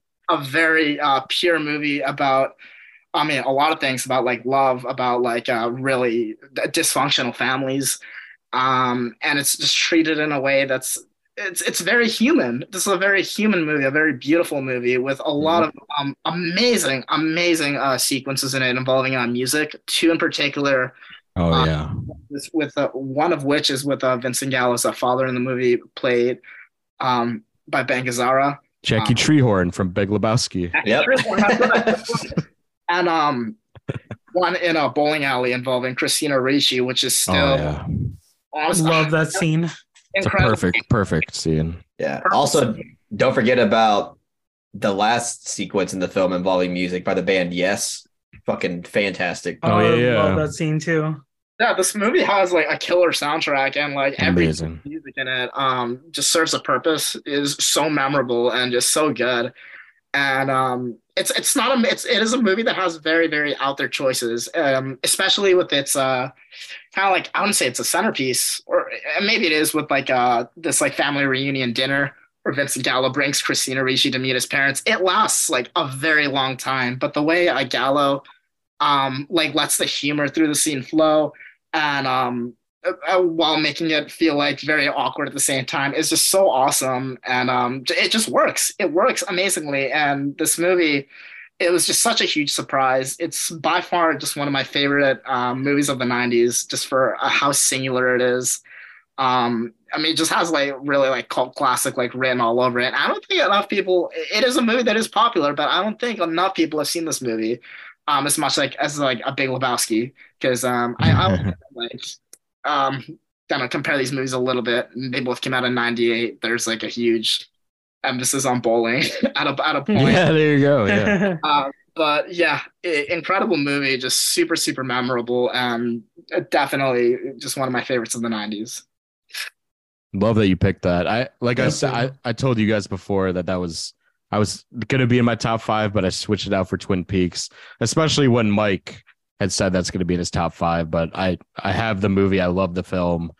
This was a movie I was very obsessed with, like when I was in college, sort of discovering more films. This was like, to me, it was like one of the greatest independent films I'd ever seen. I still stick by that. It's one of the greatest debuts and sort of character studies romances ever put to film. And Vincent Gallo, say what you will about what he turned into, but like this was such a lightning in a bottle film, just so incredible and hilarious. I think it's a very funny movie at times, like really darkly funny. Like is him just like talking about how he's like, I'm used to driving luxury cars, not this piece of shit like stick shift car. Themselves.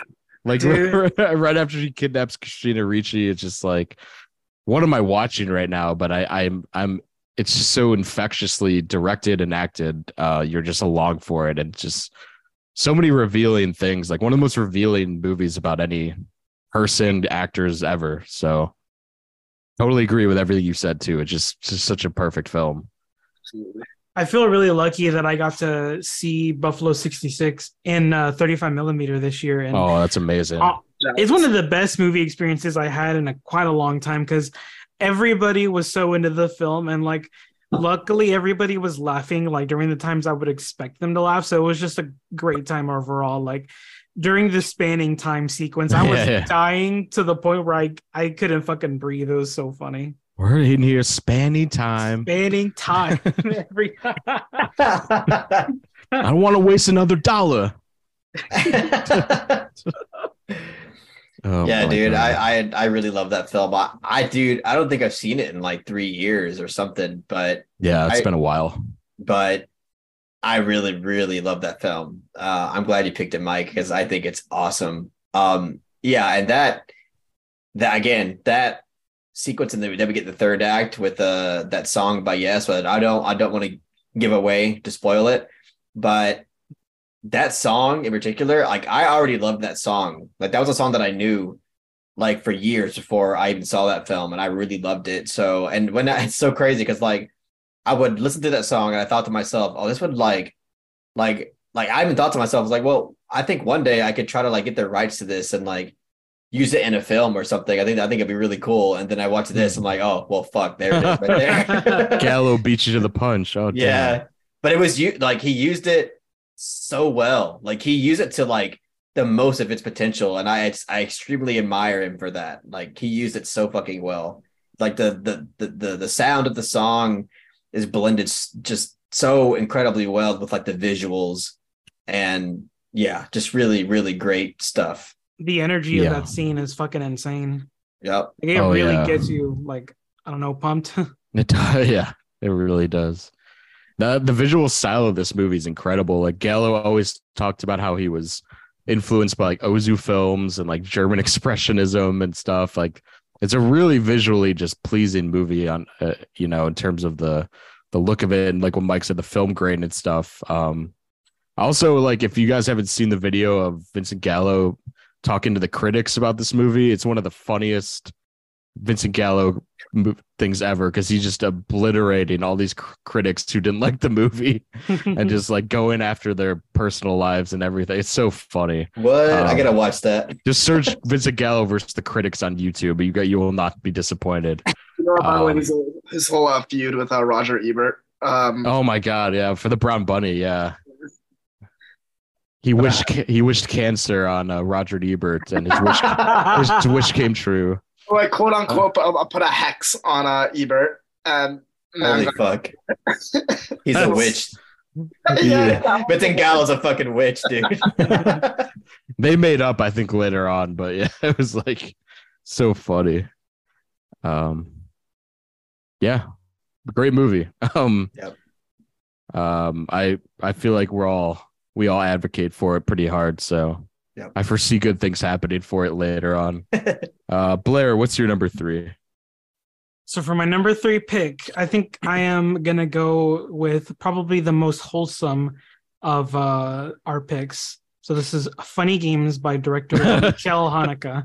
Hell yeah. I love that film. You actually tricked me. I was waiting for something wholesome. Oh, really? I was like smiling. Yeah, I was like, oh. No, well, this is a film by my favorite director. So there's anybody who knows this movie knows there's 2 versions of it, and for a while I did prefer the remake, also directed by the same director. But after watching both like more than twice, I definitely think I prefer the 97 one, just literally based off how insanely visceral this experience is. Like the 2 performances by the parents in this film, they're gut-wrenching. Like I can't, that is an understatement. Like the fucking faces they make and like the way they're genuinely terrorized is like really hard to sit through. Yep. Yeah. And I love anxiety inducing movies like a lot. Those are like my favorite. And honestly, the first time like you see the eggs scene like play out, I was intensely uncomfortable. Like I was just like, God damn it. And obviously the film just spirals from there. Like it just completely like sets you up for something normal and then just goes down this really deep dark path of just like toying with this family and also toying with the audience. A lot of people don't like this movie because they feel it's kind of preachy. Personally, I don't feel that way. I definitely think that the director had like something he really wanted to say in a very abrasive way.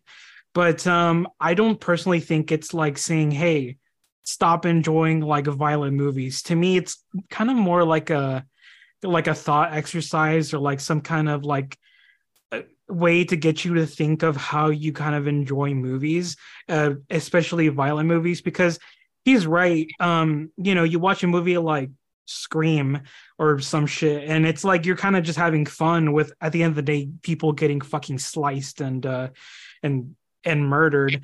But this is like done in a way where you're like, unless you're a fucking like psychopath, you do not root for the fucking villains of this movie. Like you just want to see the suffering stop. And I mean, I don't necessarily want to spoil it, but it doesn't really end on the happiest of endings. This movie is pretty much the definition of unforgiving.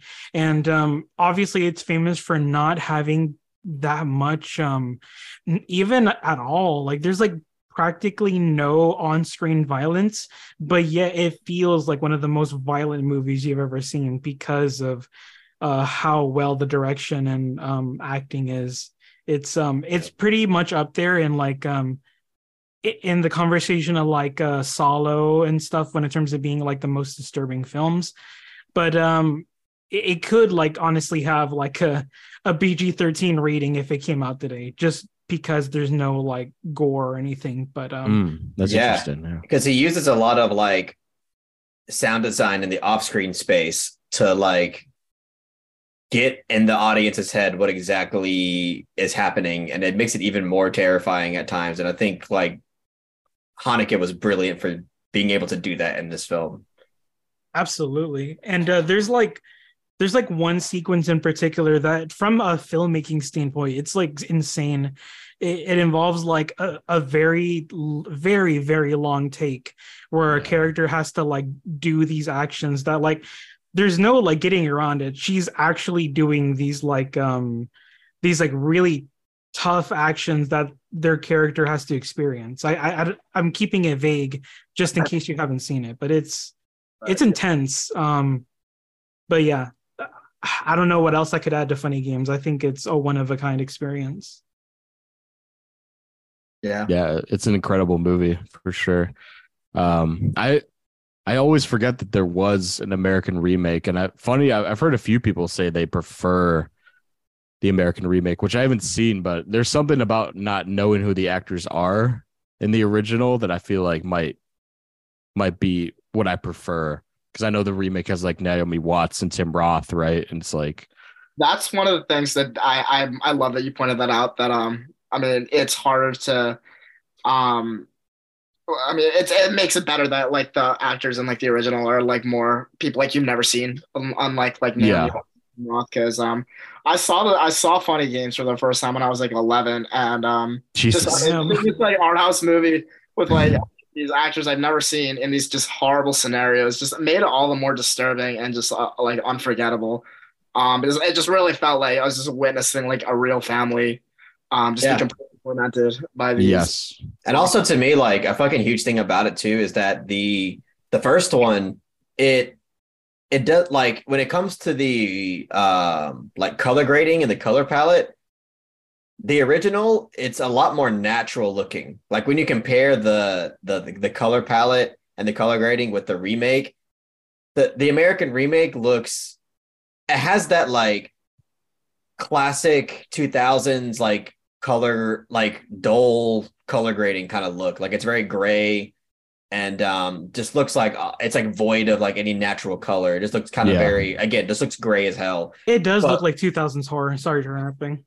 Yeah, thank you. Like it, but like the original, it just looks like you're like all the lighting looks natural and the color grading looks natural. So I think that adds to that level of like authenticity, along with the fact that we don't really know, you know, as Americans, we don't really know who these actors are really. Mhm. And like and the performances, like Blair touched on, are more visceral. Like they just come off a lot more like just you could feel the suffering from the family, I think, a bit more in the original than like in the remake. And Mm. that's saying a lot because I mean Tim Roth and Naomi Watts. Naomi Watts is in the remake and they're fucking phenomenal actors, but something about the way the suffering of this family is portrayed in the original, like Blair said, it comes off more visceral. And I think those Feels two things, real.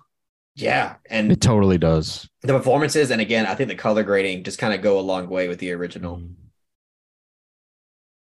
Yeah, absolutely. Also, I want to admit that I haven't seen a lot from Mikkel Hanukkah at this point. I've seen Ooh. the piano teacher that I think it's called like 71 Fragments and a more. So You haven't Where did- seen the cachet? I have not seen the cachet. That's definitely where I want to go next. But I've always, honestly, Funny Games and Piano Teacher were so hard for me to watch. It's kind of hard for me to go back. That's But understandable. I do eventually want to conquer Mikkel's filmography because there's so many like compelling looking movies. Like is it the White Ribbon? I think it's like the black and white one that looks really interesting. Oh, I it's know great. I know you guys adore Cachet, so that's always high on my. Must see masterpiece. Yeah, to me, that's his best film in my opinion. I'd agree. Yeah, I'd agree. That film is, oh my Okay. god, that movie is just Really hard to pick a favorite from Hanukkah. Honestly, I've seen everything up until, funny enough, his last three movies. So like Yeah. Ribbon Amour and Happy End. But yeah, like I love Funny Games. Piano Teacher is amazing. I love The Seventh Continent, which is actually me too. Me it's too. incredible. Gets Yeah. better. every That's like his time. debut, right? That's his first Yeah. movie. Basically, yeah. Knocks it out of the park. It's Damn. his debut. That movie's movie's amazing. fucked up. Like that movie ruined my day. Yeah. It Not a is, lot it of really movies is. ruined my day, but that movie put me in a shit mood the whole time. The amazing part is like not much like really even happens on screen in that movie, yet it's like so just Yeah. horrifically uncomfortable and just like awful to sit through. But there's not really like that much on screen. Kind of like Funny Yeah. Game, Yeah. but I don't even know which one like I'd say impacted was like more impactful. They're both so disturbing and just so It's weird with the Seventh Continent because it's almost like the symbolic gestures of that movie is just what Mhm. fucks you up so much. Jesus Like- Christ. Like it's not even like I mean, yeah, the context is fucked up too, but like again, it's not even about necessarily like characters or gore or anything like that. It's a lot to me, at least what I got out of it. It's a lot about observation. honestly. Yes, like and what we just see unfold, again, symbolically speaking, with these characters, Yep. and the actions that unfold with them is just like it's almost unlike anything I've seen. Just the way that it's kind of put together, and the fact that this was like Haneke's first film, basically, is just kind of mind blowing because it's so effective. Jesus. It's a fantastic movie. Yeah. Well, Yeah. damn, that gives me a big incentive to watch that next. So, Yeah, it's great. what year did The Piano Teacher come out? Is that the 2000? 2001. Wow. Yeah. I feel like there's going to be a big fight for the 2000s, that or Cachet. So I know, yeah. Well, I know Carlos is gonna go for one. I'll let him go for that one, but I got a different one in mind. No, I know that's what I'm saying. I know Yeah. you guys' taste, so I know I'm gonna try to watch Cachet before that episode, by the way. So Oh, please do. I will. The Piano Teacher is a masterpiece, so I know that's my favorite I've seen by far. I agree, King. I agree. It's so good. It's so good. Okay. Oh yeah, Carlos, you're next. Yeah, you're number 3. All right, so my number 3 is a pretty fucking obscure pick. I don't think like very many people have seen this film. Forrest Gump.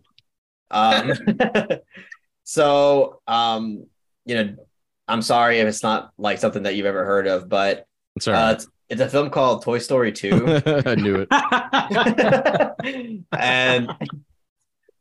and I'm sorry, like I have to pick this movie. This is my favorite animated film of all time. And I know it's cliche, and I know it's not like a normie saying that, but like this film to me is genuinely brilliant.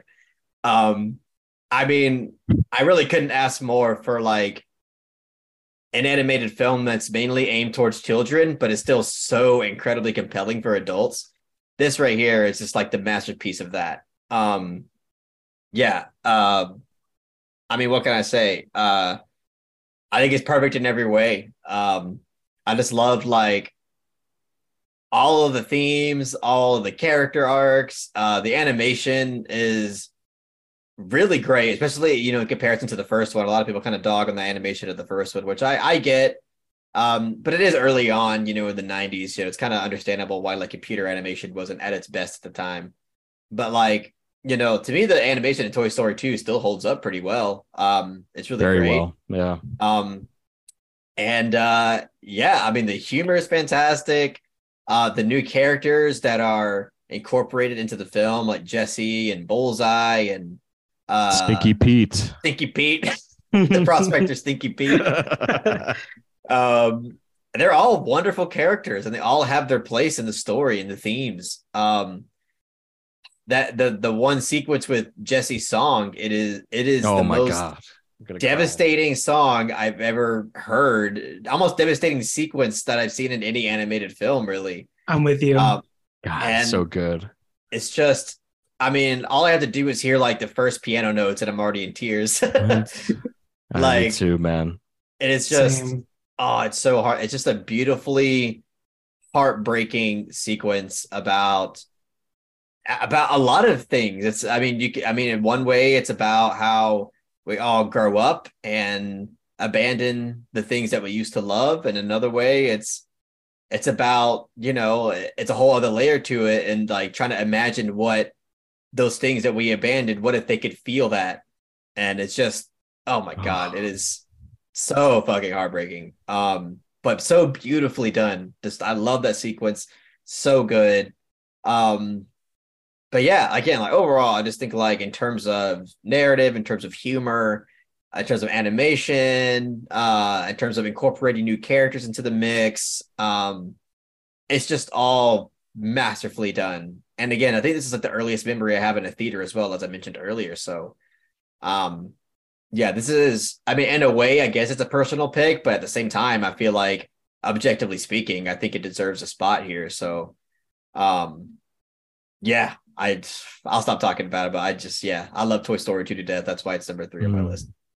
I just want to point out, only on this podcast we can go from talking about Mikkel Hanukkah, Toy Story 2 in such a seamless fashion. So I think it's a base pick. I think it's a base. No, it's my favorite Pixar you. movie. So I'm overjoyed that you brought it up. honestly was like heavily considering putting it on my list, and I saw you put it on, and I felt vindicated. Because I genuinely, until I talked to you about it, I never met, besides like me and my siblings, no one else loves that movie as much that I come across, like, which is shocking because I'm like, it's like Pixar's magnum opus, like at least in my eyes, and like people go towards like later films like Up and like Wall-E and stuff, which are great, but like Toy Story 2 is just what you said about like it's a complete film above like the Pixar formula. Like there's character arcs, there's like the montage where he fixes Woody up is like just so artfully edited and animated. Like it's so gorgeous, and like the themes are so relatable for an animated movie. Like it's like the first animated movie I remember. I was like, I could like really see myself in these characters and like in this world. It's just like the part where you mentioned where he's like cleaning up Woody, and then he uses like at the very ending of it, he uses the paintbrush to paint over the name Andy over his boot. I'm like, that is just like visual storytelling at its visually storytelling. Yeah, there you go. Exactly what it is. God, even Ingmar Bergman couldn't do that shit, dude. I don't want Perry to get mad at me again. It's all right. One thing that I'm so sorry. No, go ahead. One thing that really sticks out to me, even as a kid, and like to this day, is that third act of Toy Story. It becomes almost like a Steven Spielberg like action film at the airport. Like that scene, those sequences really stick out to me. How it's like Indiana Jones at the airport or something. Yeah, like using the conveyor belts and like the luggage bags as like all these obstacles and stuff. Like it's really fun. I love it so much. I do too, Mike. I'm sad you haven't chimed in yet. What's your? Yeah, because it's been like probably well over a decade since I've seen Toy Story. But I mean, I'm really dying to just give it another watch. I have been I've been on a Disney kick lately, just like the classics. So I mean, we'll definitely fit that one in. I don't know. You got to. Been so long, but no, especially the way I described that one sequence, utilizing visual storytelling is really amazing to me. And like, I don't even remember the movie being like that artful. I mean, I remember it being a great movie, obviously, but if you guys are holding it up to that caliber, I mean, I got to rewatch it. So I mean, yeah, it's great to hear. I mean, great, amazing pick. Like, really, props to you, Carlos. Thank you. It's been I'm just relieved because it's been a long journey of me trying to convince my friends that love Pixar too that it's the best one, and now I feel more vindicated because it's on the podcast. And yeah, I don't think I have like a definitive like favorite Pixar, honestly. So I mean, that probably is the best. I mean, if it's you guys are holding it up, that it's canon now. Yeah.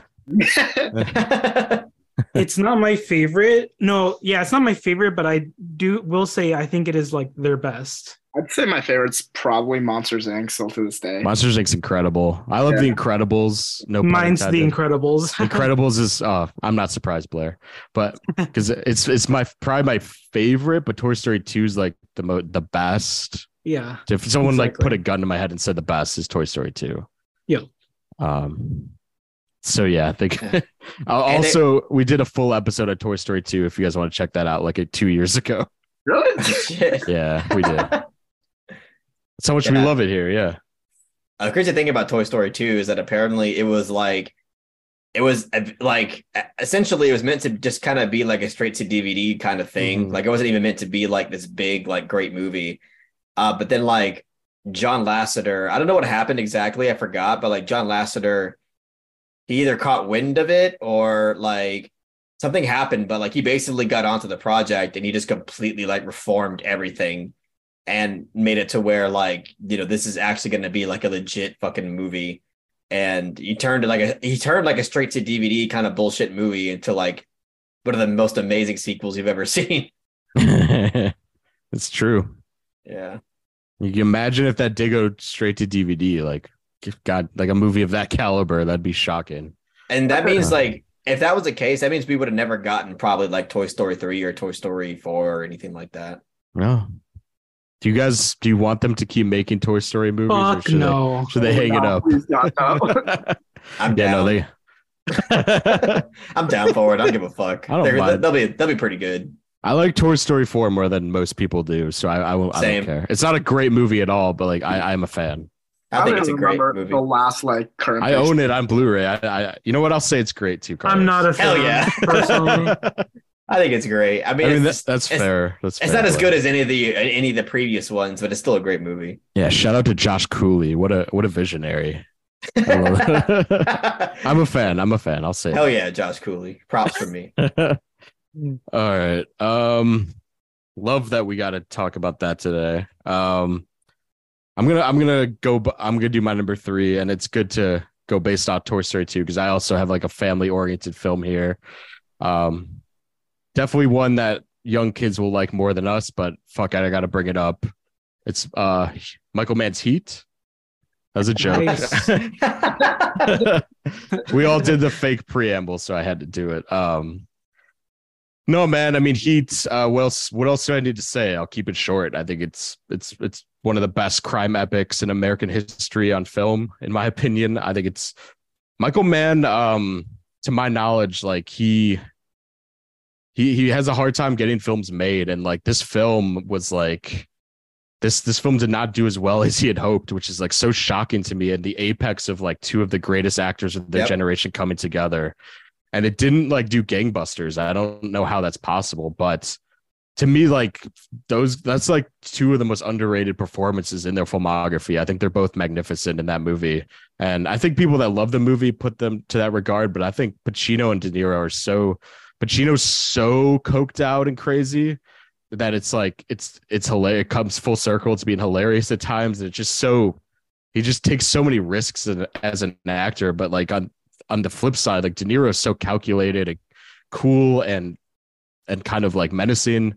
Like the polar opposite sort of tones just clash so perfectly. It's just such a satisfying, like you were saying with Toy Story 2, like the character arcs in this movie are so perfectly encapsulated towards the end. But everything about this movie, like I think shooting on location in LA, it's like the way he shoots LA is just so gorgeous and like memorably just so Michael Mann-esque, and you know, kind of like the blue tints and the digital filmmaking is just so perfect. Has maybe the best shootout in cinema history, downtown LA shootout after the bank robbery goes wrong.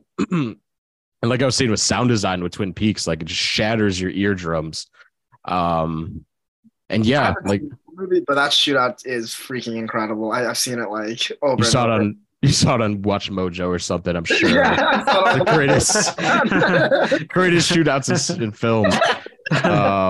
But even the ensemble, like John Voight, Val Kilmer, and Danny Trejo, and all these people, and William Fichtner, it's just the definition of a crime epic, in my opinion, like in the likes of Scorsese and Coppola, and uniquely Michael Mann's vision. And it's a movie that I watch probably once a year, and it's like it never ceases to amaze me that he pulled off such a daring, ambitious, and just I always just come back to this movie, just such a satisfying watch every time, and like the ending is just so magnificent. And you know, it's long. You truly feel like the weight and the emotions come full circle in this movie. And of course, the coffee shop scene. How did I not mention that? Like one of the greatest pieces of conversation ever put to film, and like really where reverse shot becomes like an art form. You know, when to cut to each of them, when to cut to a wide shot, and the dialogue is just so profound. So yeah, the family oriented movie Heat is one of my favorite movies. What do you guys think about it? I shout out to Bill Griff, because he pushed me to watch this movie for like honestly like a year straight. He every single time I was like, what should I watch tonight? He would always reply Heat. And finally this year I pulled the trigger and watched it. And yeah, nice. I fucking love this movie a lot. Pacino's performance in this movie is one of my fucking favorite things ever. He's insane in this movie. Yep. And obviously Robert De Niro is no slouch. He kills it too. Those two are like what make the movie for me. Like obviously all the action elements, which like they're kind of far away from each other, but they're so memorable. But the character moments between those two are genuinely like what make the film for me. Totally. What's Al everyone's Pacino's- favorite Pacino quote from the movie? She got a great ass. Obviously.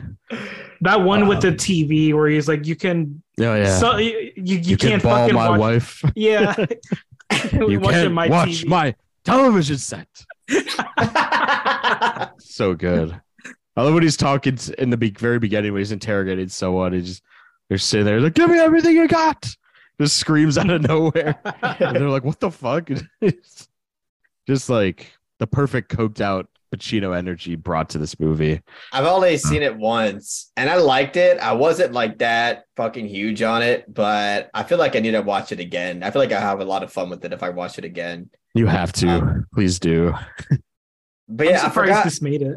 Sorry. I forgot the one quote from him, but it was, I don't want to quote it. I'm going to butcher it because I don't even remember what the fuck he said, but it was like a Pacino? part. Yeah, Pacino. Yeah. It was like a part where I don't know what act it was, but he went out. He's like, they're like looking for Robert De Niro and like his fucking gang or whatever. And he's like, he like knows that they're like looking at him from like afar. And he's like, I forgot what he said, but he's like, you're looking at the FBI or something like that. I forgot what he The said. LA Police Department. Yeah, that's what it was. Yeah. Yeah, that. That's such a great scene. At that point, he's like losing his mind. He hasn't slept in like 5 weeks, probably. Yeah, They're looking at us. that's what it is. Yeah. Dude, Al Pacino's my favorite fucking actor. Like legitimately. He's Oh yeah. He's up there as mine as well. That film kind of solidified it for me. He's like really up there too. I love him. He's like when his wife is like breaking down, he's like, "You're never home." They're like at dinner. He's like, "You're never home. Like, what are we gonna do?" He's like, "When we hooked up, baby, I told you this will be the deal." And you can't talk normally in any conversation. He just has to bring some sort of affectation or whatever. But it is crazy too, because like the first half of his career, he's like very different with his performance. Like, I mean, not completely different, but like, yeah, as he gets older, he gained more of like a raspy like voice. And now like he has like two halves of his career where he just like has completely different shticks to him. It's just like yeah, really great. I credit that to like Brian De Palma and Scarface probably changed his whole like idea of performing because he just went all out and he's like, I got to do that every time now. I love his performance in Scarface. Something. Oh yeah, God, he's so good in that. I've never seen Godfather Pacino, so I have no frame of reference. Oh, it's totally like what Carlos said. Different, completely different performance. Still all amazing, I know is though. Scarface. Oh, Godfather 2, like especially, he's like on another level. He should have won an Oscar for that, but whatever. Yeah, De Niro won, I believe, right? For I think so. For playing young Don Vito. Corleone. Yeah, Vito Corleone. Yeah. By Mike, the way, are you a Heat guy? Sorry, Carlos. No, go ahead. I've never seen Heat. Unfortunately, I've always been saving it for the right time because knowing how like great Michael Mann captured that movie, like the action of like downtown LA, and just considering it's just like this huge just crime epic. I've always been meaning to check it out at like the right moment. But no, I sadly have not seen it as much as I really, really want to. But yeah, no, that one shootout though, you brought up, again, I've seen that one bit like over and over, and it really is like I gotta see this movie like right now. I always really admired Michael Mann like as a filmmaker. I think the only movie, to my knowledge, I've seen from him is Collateral. Love that one. I love the way like he like captures like a nightlife, like in the city. It's a very visceral filmmaker in terms of like capturing like action. So definitely a movie I want to get on like ASAP. Thief is another Michael Mann that I highly recommend to people. It's like really early on, his first film, I believe, and that movie's just beautifully constructed, and James Caan's incredible in it. So I love Michael Mann. I know we haven't talked about him on these decades yet, but this is definitely the one to his magnum opus to bring up, in my opinion. So, all right, Mike, you're on your number 2. Yes. So I brought him up a little bit ago. Danny Boyle. So my number 2 pick is Trainspotting. What can I say about Trainspotting that hasn't really already been said? I this is easily one of the most definitive movies of the 90s in just so many ways. I mean, culturally, this was a huge box office smash when it came out overseas in the United States. I mean, the soundtrack was super popular. But to me, I mean, Train Spotting is it's really a movie that's gotten better over time. I've had probably over a decade to sit with this movie. This is one of the earliest movies I saw in like my film journey, and it's one that I come away every time just getting something new, um, and just really just constantly having my mind blown by this movie, by just how timeless this movie's themes of like addiction are. It's a movie that is it's very 90s. This is a very, very 90s movies, but this is a very timeless movie, I think, in its themes. Um, but it's done with so much style that I think Danny Boyle, while he's made some like really like awesome movies over the course of his career, I don't think he's ever captured better. In Train Spotting, I mean, this movie, his direction in this movie is freaking crazy. Like some of the sequences in this movie have really just been burned into my memory forever. I don't even know like where I could start. I mean, the one that always comes to mind is the scene with Perfect Day, which I think is one of the best instances of Danny's direction in this movie. How creative and just how mind bending this movie is for a movie that really is very dark and captures, I think, like really the horror of drug addiction in a very respectful way, in a very tasteful way. But also in a way that's just it's very, very fun, just like very like explosive. And again, I this is such a special movie to me that I always just get something new every time. The cast is really just just brings this movie to another level, particularly Ewan McGregor, which I don't know if it is my favorite performance by him. It almost certainly is up there. But I think he does such a good job in this movie. He's so committed to like a lot in this movie, like physically, mentally. I don't know. I mean, like how this movie, how what his experience was on this movie, like behind the scenes. But he puts so much into this character of Renton that is just so unforgettable. Just goes through just so much over the course of just like 90 minutes. And that's another thing I love about this movie. This movie's like unbelievably well paced. Um, and quite a bit happens in the movie. Um, but yeah, I mean, there's so much I could say about Train Spotting, but I think it's one of my favorite movies of the 90s. I think it's one of the most like culturally defining and just really a movie where I wondered like what happened to this Danny Boyle. Not to throw shade at his other movies because like I said, I do enjoy a lot of his movies, but I think this is like almost like a lightning in a bottle moment for him. Like he's never been better. It's by far my favorite thing he's ever directed. And yeah, amazing movie on all fronts. Just really powerful stuff. Really just I think I mean it's a movie that I think is pretty accessible, but at the same time it goes many places. Um, just put that pushes the boundaries and just amazing movie all around. Totally. Yeah, I 10 out of agree 10. with everything you just said. The soundtrack's incredible too. The Iggy Pop and like New Order, Lou Reed, like God, it's like such one of the best soundtracks of any 90s movie I can think of. And I rewatched that movie like a couple months ago actually, and I was always struck by not only the drug addiction aspect, but like the third act of this movie is really him like dealing with the fallout of his lifestyle, which I always loved. It's kind of like him. It's kind of becomes like a coming of age sort of movie in a way where he's trying to find his place in the world, and like obviously it ends awry and like sort of they kind of resort back to their old ways, and the sequel that came out a few years ago expands upon that. But yeah, like I agree. I'm a big Danny Boyle fan, especially his earlier films, and like he's such a explosive, just like visual style and sensibilities as a filmmaker, just so interesting. And that's definitely easily his best movie in my opinion. So I agree with you. Yeah, and there's so many like memorable sequences in that movie too. Like the first like overdose type sequence is really creatively done. Yeah. The fucking toilet sequence Beautiful. Yeah. The fucking withdrawal sequence with the fucking baby. Oh Like, my God. just so many just memorable, really great and creative types of filmmaking moments that like you just can't help but fucking appreciate and love. So yeah, I also really love that movie a lot. Yes. Yeah. Blair, do you got any thoughts on Trainspotting?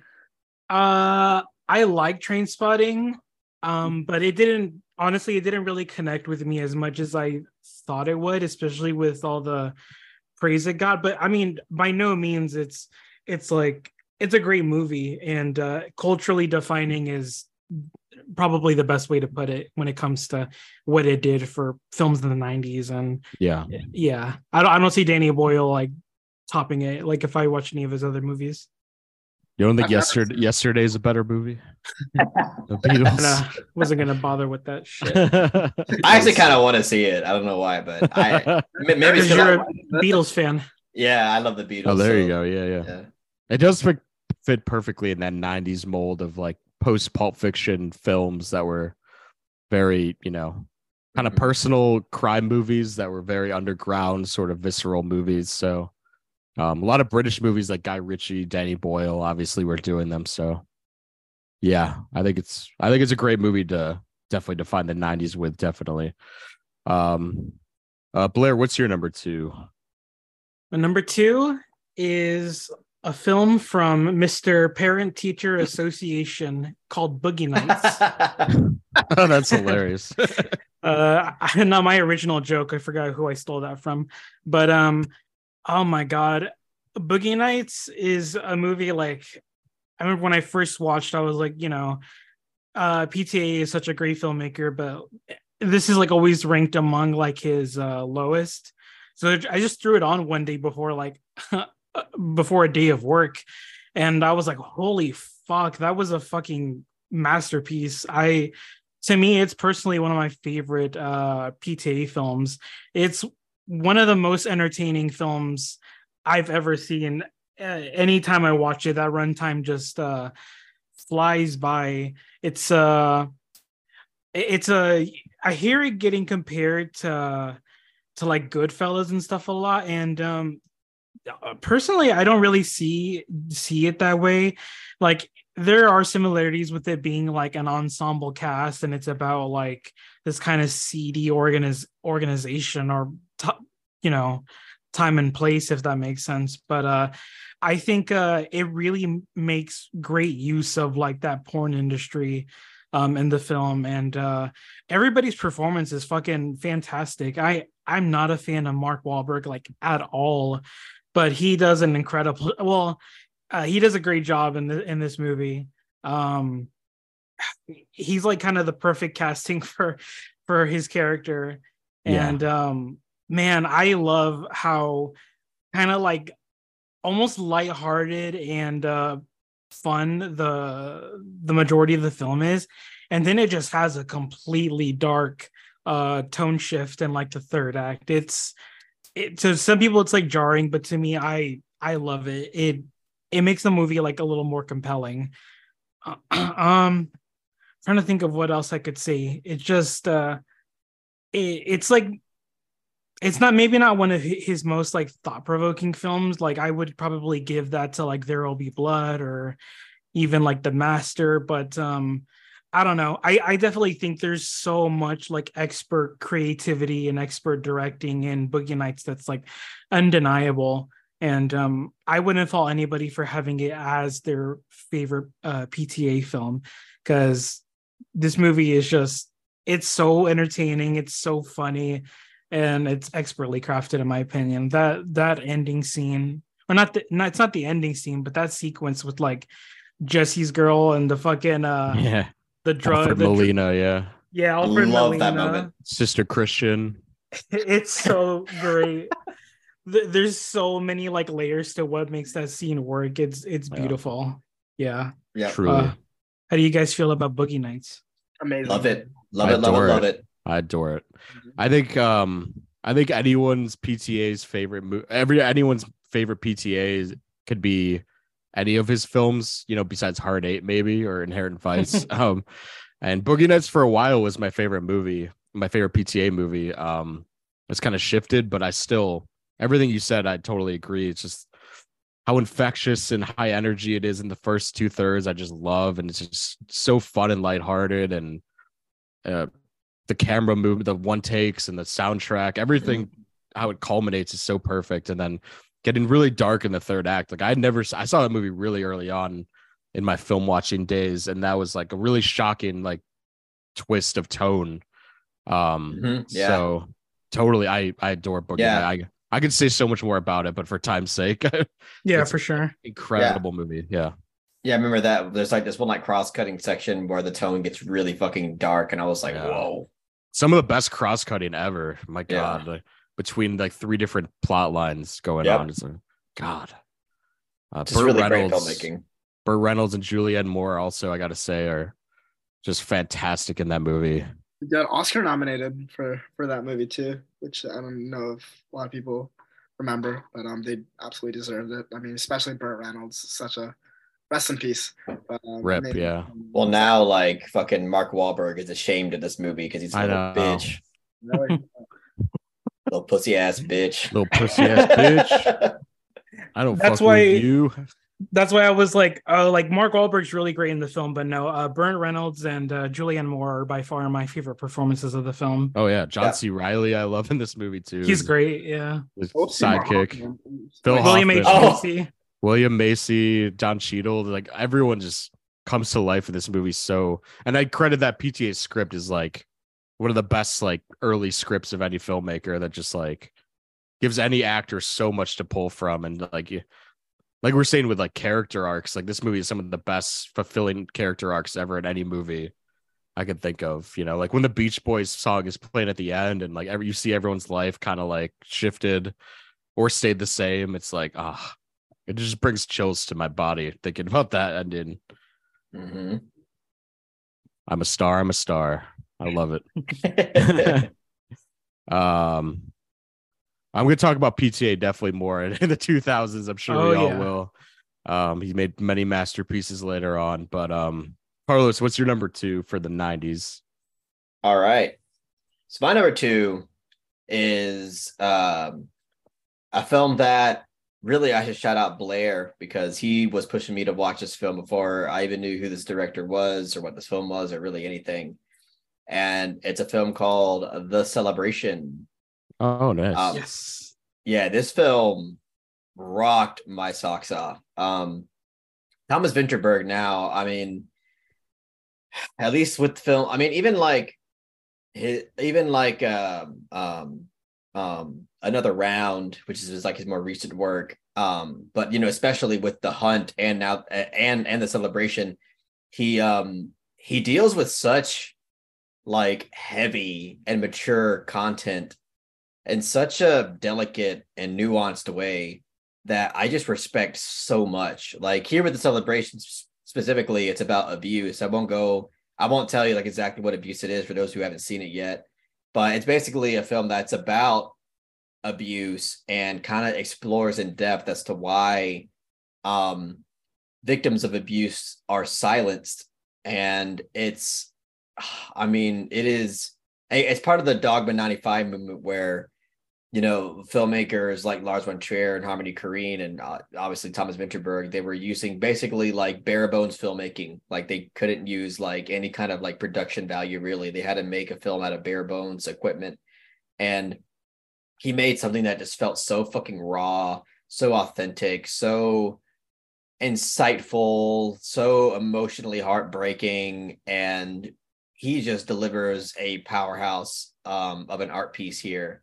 It is so engaging from start to finish. And just the way that, again, that he handles these themes, the way that he handles the narrative and how the themes unravel within the narrative. And the way he just kind of concludes everything within this film is just it's a piece of artistry that I just admire so much. This is a film that, I would kind of, I guess, proceed with caution. It's not like graphic or anything, but it does deal with like heavy subjects about abuse. And but the way it handles it handles it handles it with such maturity, and in a way that I just respect so much. And it overall, like, I think this film, in terms of the writing, the directing, the acting, is pitch perfect. Everything about it is masterful, and I wouldn't change a damn thing about it. It's just beautifully written. I love the way all the characters are woven throughout the narrative, and it's just a fucking brilliant film overall. It's just such an impactful and emotionally moving piece of filmmaking, and I can't recommend it enough. So yeah, that's why it's number 2. I love this film so much. You know, I watched this for the first time a few days ago. Because I knew we were gonna, so we were at least gonna bring it up in this episode. So, and I agree with everything you said. I was blown away by this movie, and the stylistic choices were so the editing choices were so crazy and experimental, but like the way things are revealed about abuse and like childhood trauma are so profound in this movie, and just stick with you. Like there's character moments that just stick with you for a long. It's only been a few days, but I just can't get out of my head. Yeah. And yeah, I agree. Thomas Vinterberg is one of, in my eyes, one of our greatest working filmmakers. Based on every movie I've seen from him now, like the 3 we've mentioned are all perfect movies in my opinion, and like 10 out of 10 masterpieces. So I agree. I think it has a rightful place on your top 5. I didn't bring it up because I knew somebody else was going to bring it up. But yeah, Celebration goes so fucking hard. It goes hard.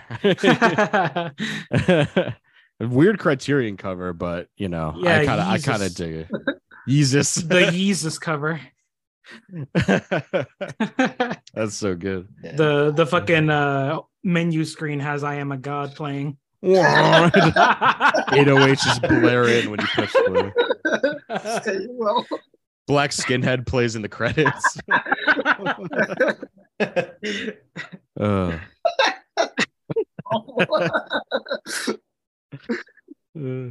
You know, a great movie about high society too. We've been all loving Succession recently, and like this was kind of a great companion piece to like what we've been seeing on there in a way, just like these elite families that are so far gone. And like they mentioned like Freemasons in this movie, I remember, and just like terrifying, like how you know it felt so real, and like you're kind of trapped with these people for like 2 hours. It's really something. So I'm happy. Mike, have you seen it? I've only seen The Hunt and Another Round, but I mean both those movies are phenomenal. I don't know why it's taken me so long to see The Celebration, but I will get there one day. But you listen to Yeezus, right? So I have to.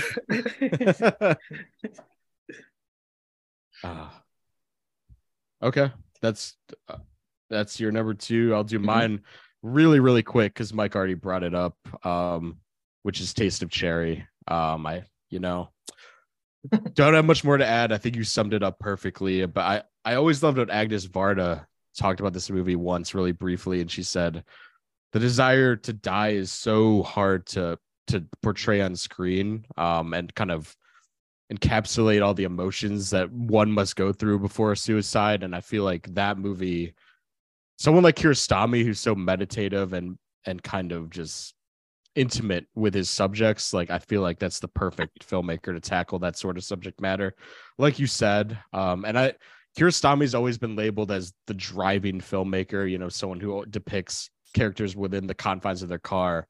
And I always found this film to just like utilize that enclosed space of the car and kind of contemplative nature of driving by yourself, and the landscape sort of like informing the emotion as they go, which I think is really interesting. And I feel like that movie is, next to some of the Cocker trilogy, does it like the best.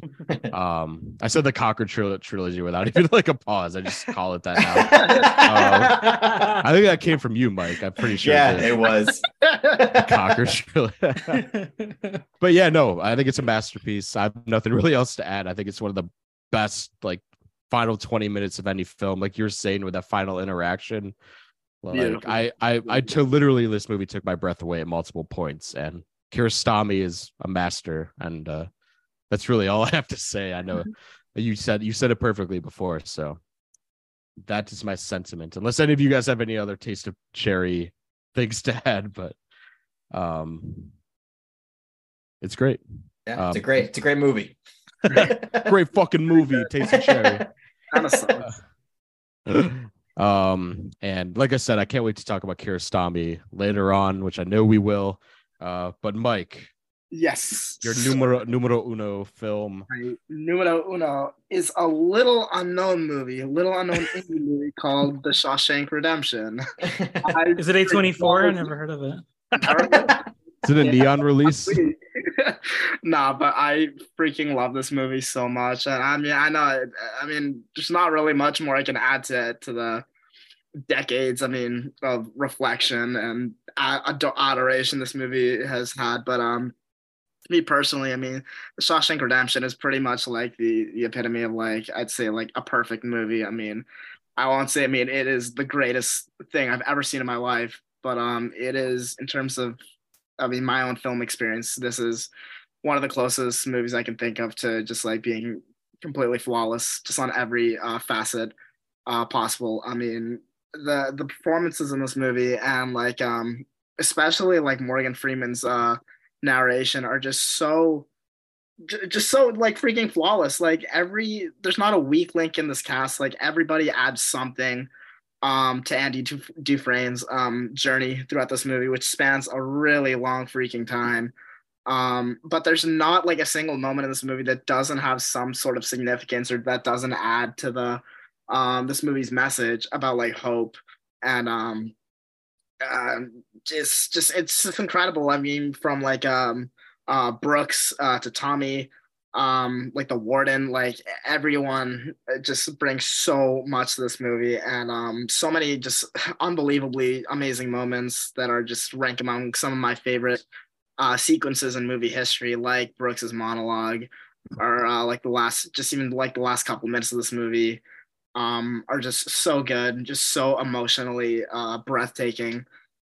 Frank Darabont's direction in this movie, this most recent viewing I had, which is like about a month or two ago, I just casually watch this movie like every couple of years, and it really is like the gift that keeps on giving. I've had like many years to kind of sit on it. Um, just really amazing, and Roger Deakins obviously did the cinematography too, so this movie looks immaculate and so many just beautiful takes, just really brings the setting of the Shawshank prison to life so well. Just I mean it is horrible and it's super ugly, but Frank Darabont brings just so much like humanity and just light in this just awful setting that I think is super admirable. And it just makes me really sad that Frank Darabont kind of, I mean, more or less just like quit filmmaking. I'm not sure. The only other movie I have seen from him is like The Mist, unless I'm blanking on anything else. But I Green think Mile was one. Green Mile. I haven't seen the Green Mile, unfortunately. Oh. But no, his vision for this movie and like the way he just captured these emotions and like this message is just really just a complete triumph in my opinion. And yeah, I mean it's my favorite movie of the '90s. I personally believe it's the best. Yeah, not much more I can add. Just amazing movie, just brilliant movie, just on every single facet in my opinion. Nice. My personal favorite scene of that movie is the opera scene when he locks the guards in the bathroom and they're all kind of like I like honestly tear up just thinking about that, just like because there's an amazing crane shot of like everyone listening to the music and it's like holy fuck, just God, it's just a beautiful movie. It's my shout out to my mom, that's her favorite movie of all time, so I definitely have a special connection because like we watched that movie all the time growing up and I still love it, so I'm happy you brought it up and you're so passionate about it too. Yeah, we actually recently watched and discussed that film in my Discord, which $5 a month, by the way, you can join Discord. But yeah, it was a blast talking about that film because I hadn't seen it in so long. And when I rewatched it, I was like, damn, yeah, I completely understand why this movie is hailed like as highly as it is. Yeah, I love the Shawshank Redemption. Everything that you said, Mike, I completely agree with it. It's fucking awesome. Yep. Blair, are you a Shawshank? I think it's a really good movie. Cool. You didn't want to see it for a while, didn't you? Like I remember that you're putting. Well, Perry was the one. Okay, so Perry we had like a movie night together IRL, and yeah, I was pretty happy for that experience because I got to watch it with a good friend of mine. But I mean, like, you know, I think it's a good movie. The whole like Halo, I don't know. It's like people really love it, and I'm like, I'm happy for them. I'm just like, you know. Damn, you're never going to be invited to the IMDb party that I'm throwing. The top 2000s of all time party. The top two. We're going to watch all of them, dude. Go through all the Christopher Nolan movies. Yeah. Inception. Inception, number 5. Like, is that number 5? Holy shit. No, it's like top 20 though. I think The Dark Knight's like number 5, right? Yeah, it is. God, what a What a shit show. that website should be like put on a down. flash drive and burned in a volcano or something. What a joke. like in the Lord of the Rings, is did you take a trip to a volcano? It's to done. show that in there? We gotta get Elijah Wood to do it for us. Oh man, I love Loki. I love the movie. I'm not, but I could see it is one of the most talked about movies ever made. I'm not trying. Yeah, I'm not trying to like invalidate anybody's experiences. That's why I'm just like yeah. I mean, it just didn't connect with me as much as everybody else. Yeah, it's just totally fair. Carlos, you looking for the Blu-ray? I was looking for a Blu-ray, but I can't find it, so I'll save it. I got it. Look at that. Oh yeah, I have a really cool Blu-ray. I don't know where the fuck I put it, but yeah, but it has like a cool booklet and shit with it. Oh hell yeah, the digibook. Yeah, I got this like fucking Walmart brand cover here. You can barely even see it, but I bought mine like $5. Yes, I think so. Yeah, mine's the same cover, but it's a digibook. But it's a digibook. Yeah. Yeah.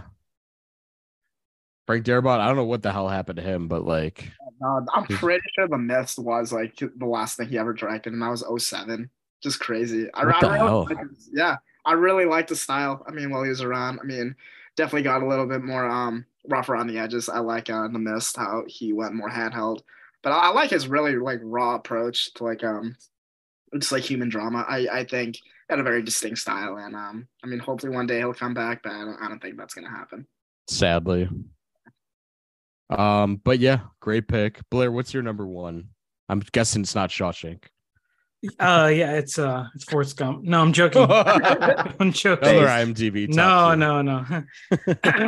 My number 1 is I'll preface by saying I'm not necessarily saying it's like the best movie of the 90s, but I think it's amazing and it's definitely like my favorite. So it's Satoshi Kon's Perfect Blue. Ooh. Oh, nice. Hell yeah. This is the movie I kind of credit for like getting me into like art house like films and I guess art house like animation, because I was not familiar with like any like auteur directors or whatever, but I remember like coming across Perfect Blue on like the internet and watching the trailer. I would just watch the trailer like over and over because something about it felt so different and so fucking eerie and atmospheric that like are literally things that are my favorite parts about watching my favorite movies today. The film is like amazingly directed and edited. It's it perfectly combines kind of like this nightmarish quality and like blending it with reality. Like you'd never know what exactly is real and what's in the main character's head. For those of you who don't know much about the movie, it's just about this Japanese pop idol who's retiring from her career. And she has this like crazy obsessive stalker who kind of is just unhinged basically and following her around, and it's how the main character is just like paranoid about the whole ordeal, and it just like kind of distorts her reality basically. It kind of has like a pretty eerie parallel with a real life case. Like I won't get too much into it, but it involves like Bjork. There's a scene. Well, there's a real life incident with Bjork and her getting mailed like a fucking bomb, and that has like a parallel in this movie. It's pretty fucked up. Yeah.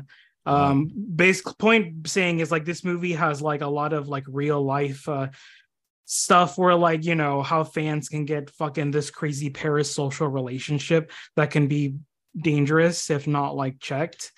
But also, yeah, I think this is like one of the best psychological horror movies out there, in my opinion. It's personally my favorite.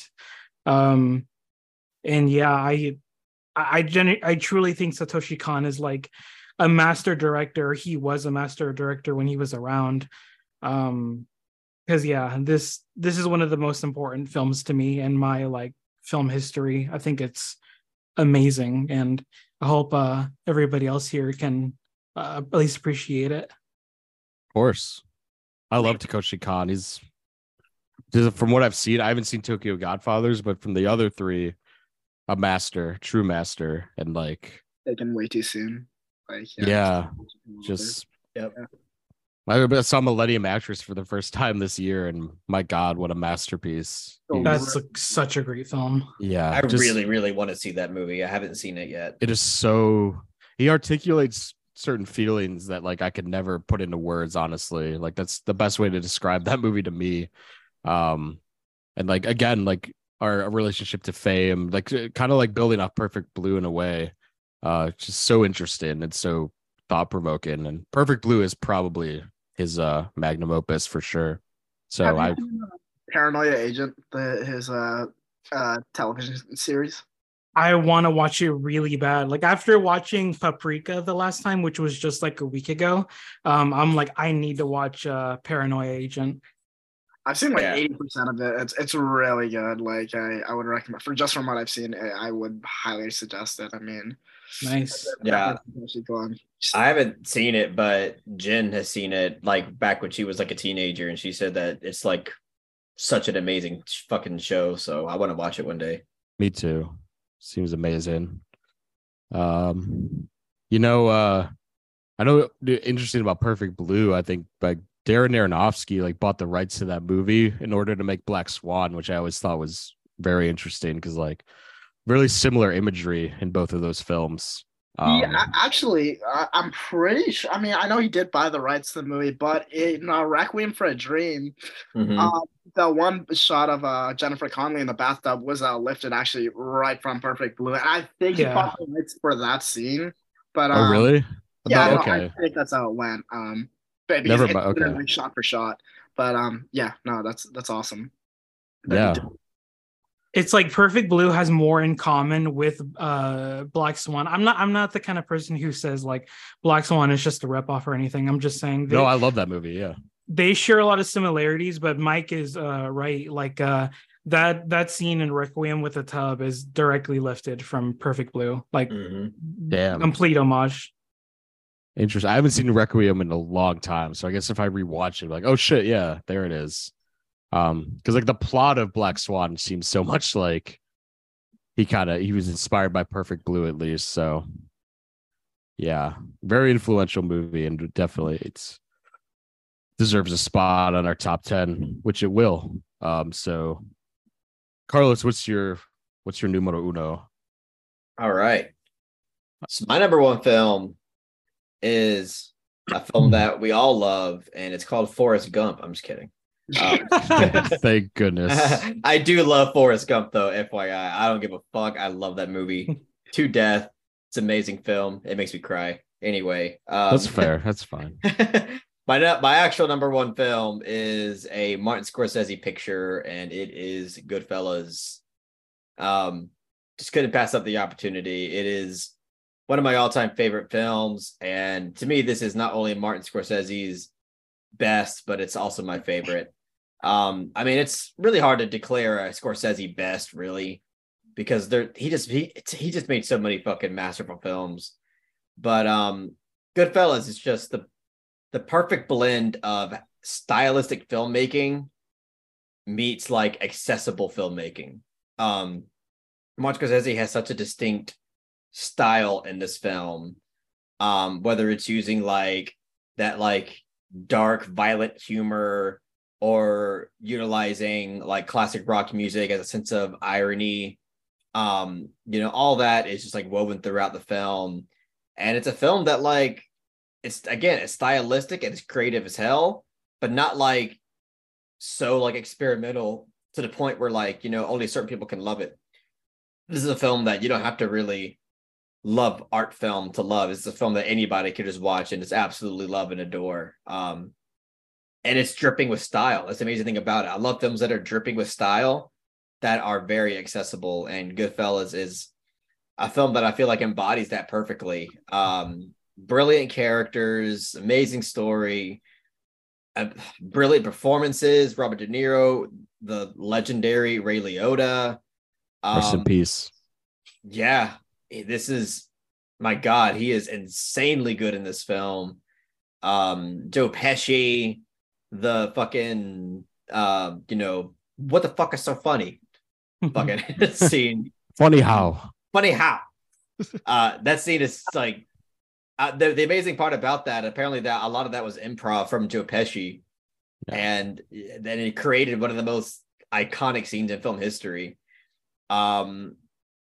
So yeah, I mean, the film is just so great. It has everything that you would love out of just like an entertaining film. And yeah, I mean, the fucking cocaine use is hilarious and also amazing. And yeah, I mean, I could go on and on about this fucking movie, but it is to me my favorite like gangster mob film. It is. I actually prefer Goodfellas over The Godfather personally, which is kind of a hot take, but like I feel like I could just watch Goodfellas like any day, every day. The Godfather is maybe a little different, but yeah, just an amazing film from start to finish. It's, to me, it's a masterpiece and by far one of the greatest films ever made. I'm with you. I think it's better than The Godfather, just in terms of rewatchability and artfulness too. Because like he sneaks a lot of like. I always think of the scene with Robert De Niro smoking the cigarette to Cream. Oh yeah, Sunshine of Your Love, and it's like an amazing like art piece within this like gangster movie. And like yeah, he loves to sneak like kind of like like the one take sequence into the cabana, like just very artful things that are just blend seamlessly with that movie. And I agree. I think it's like everything Scorsese was culminated in his career, just like different stylistic tones and subject matters he was kind of like interested in, that's kind of like the magnum opus of everything he's been working towards at the time. And yeah, it's a movie that means a lot to me. Like we watch it like every year on my brother's birthday and like make a bunch of pasta and sit down and enjoy the hell out of it. It's just such a, that's amazing. It's like the most rewatchable movie in my life, next to like The Big Lebowski. So it's an obvious pick for sure, but I think it's like really, it needs to be here. So I'd like, if you weren't going to pick it, I think Mike or someone else, we were all saying we would pick it at one point, I believe. It's just a perfect film. What more can I say? Yep. I'm glad we all agree.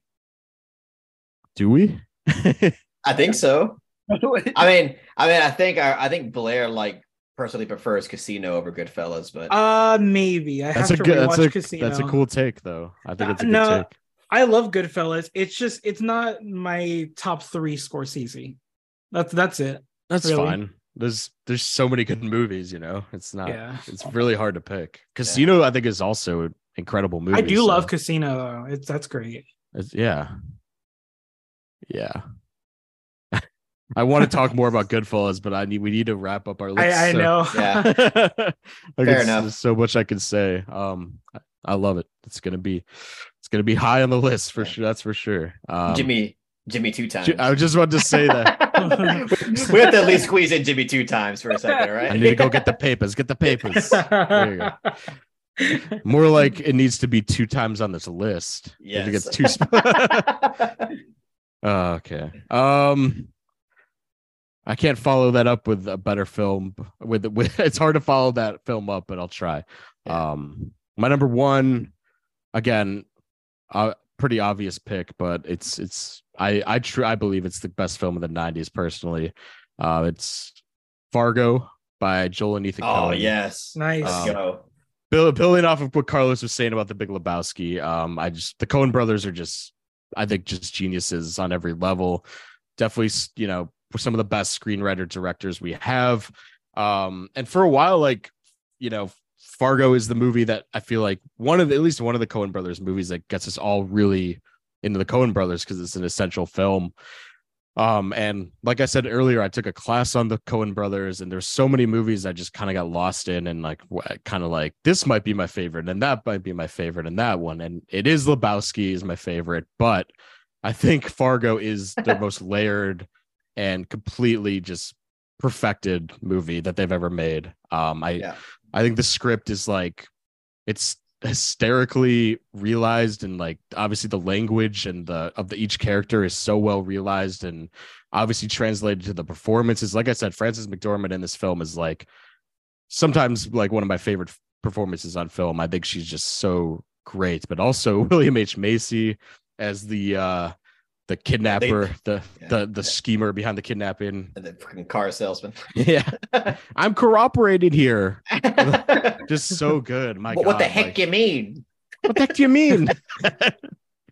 God, like, he just reminds me. I grew up in the Midwest, and like so many of these characters just remind me of like these kind of like well-mannered, kind of just afraid of confrontation individuals that I just relate to them so well. I don't know what it is. And there's just like there's many aspects of this movie that just really hit close to home for me, while being just an amazing crime epic. Steve Buscemi and Peter Stormare are just so funny together. Like, he's so good in the movie. They're sitting in the car, and he's like, why don't you say something every once in a while? Yeah. And he's like, how about the silent treatment? You're gonna like it too, buddy. And he just keeps talking, and he's like defeating it's just brilliant writing on every level. Just similar to Goodfellas, I can go on, but I just like, and like this movie has like a very comforting Midwest feel to it. I live in California now, so I kind of watch this movie whenever I kind of crave that sort of home feeling of like comfort and like kind of well-mannered people. I just love it. It speaks to a lot of my sensibilities when it comes to film. And a really intriguing as hell, like mystery and like it just does everything, in my opinion, for like a tight 90-minute movie. So that just has to be my number one. It gets better. Like with Lebowski, it gets better every time I watch it. So you betcha. You betcha. I agree. I adore Fargo a lot. So good.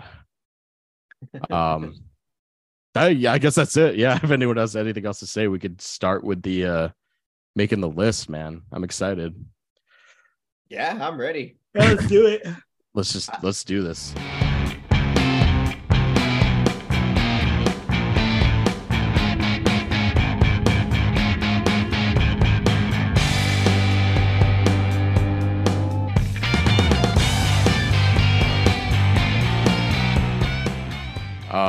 So obviously our number one films of making the list, we got Shawshank Redemption, we got Perfect Blue, we got Fargo, and we got Goodfellas. So those are automatically in. So I'll do what we did last time. I'll just go through everyone's list and like yay or nay. That'll be the easiest way, right? And if we got honorable mentions, I feel like we can shout them out after we do this. I definitely have a lot, but for time's sake, I'll try to dwindle it down because goddamn, it might take a while. But for Mike's list, number 5, Beau Travail. I haven't seen it. That's a tough one for me, man. I love that movie, but I might have to say nay because there's so many other movies on Mike's list I want to say yes to. So I'm sorry, Mike. I know. Like a lot of us have seen it, but oh yeah. I love the movie too, though. So it's hard to say no. But Taste of Cherry, I said yes. I say yes. That's on my list too. So I obviously have to say yes. It was originally on my list. It was on my list as number 2 as well. Oh shit. Okay, yeah. So that's in there. Yeah. Buffalo 66. I want to say yes so bad. Me too. I want to say yes, but I think realistically it won't make it. I think something else might take it. I'll put an asterisk, but that's fair, Carlos. Train Spotting? Nay. I would say yay. Damn. That's I'll tough, say right? yeah. I'll say yeah for now, but it's just so many great films. So I don't I know. know. I'll put an asterisk on that one too, because I don't want to run into the last time where we ran out of movies when we got to like the last person. So Yeah.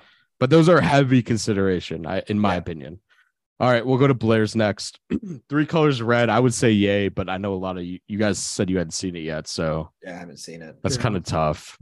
Fuck, I love that movie, but uh, I'll pass. I'm sorry, Blair. That's fine. I love that movie though. Oh, I forgot to say Crash. I'm sorry. I mean, Cronenberg. I know that's not gonna make it. So I'm not gonna fight for that. That's fine. You know I would defend you though. Yeah, Thank you. that's fine. Funny Games. I do. Personally, I wouldn't say so. I wouldn't either. I love it, but probably no, just up against everything else. I don't know. I know. Damn. Boogie Nights, hell yeah. Yeah, I would say yeah. I'll say yes. You said yes, Mike? Okay. Yeah. Awesome. Carlos's list is gonna be hard because like I would say yes to all of these, but Eyes Wide Shut. Yes. Yes. Yes. Mike? Yeah, I'll say yeah. Oh my god, we're gonna run out of movies. Big Lebowski, yes. I'd say yes, obviously, but I'll say no. oh. I'm counting the movies real quick. Hold on. 1, 2, 3, 4, 5, 6, 7. We have 7 in right now. God damn. You said no to Lebowski? Put an asterisk. I think it's all fair. right. I'll put an asterisk. Toy Story 2. Yes. I would say no. Personally. Oh no, Mike, you're shitting on our childhood. No, it's fine. I'll Yeah, no asterisk Toy that Story one 2. too. Yeah. I'll asterisk that one. Festin or the Celebration. Yes. Oh, come on. Yes. Absolutely. Mike. Oh, you haven't seen it? Oh, sorry. Yeah, you haven't seen it. Okay, I'll start. I'll start for now. Secrets and Lies. That's my list. I would say yes. Yes. Yeah, I haven't seen it. Shit. I'm gonna start though for now. Twin Peaks I already know is a no because half of you haven't seen it, right? So Yeah, I haven't seen it. that's okay. Heat, I know also, Probably not. That's I okay. love it. Fucking okay, that's fine. All right, that's all of them for now. Fargo makes it. Let me count real quick. We got Shawshank. We got 1, 2, 3, 4, 5, 6, 7, 8, 9. Okay, so we got room for one more to fit in that we haven't mentioned yet. That got asterisks at least. Okay, what are all the ones with asterisks?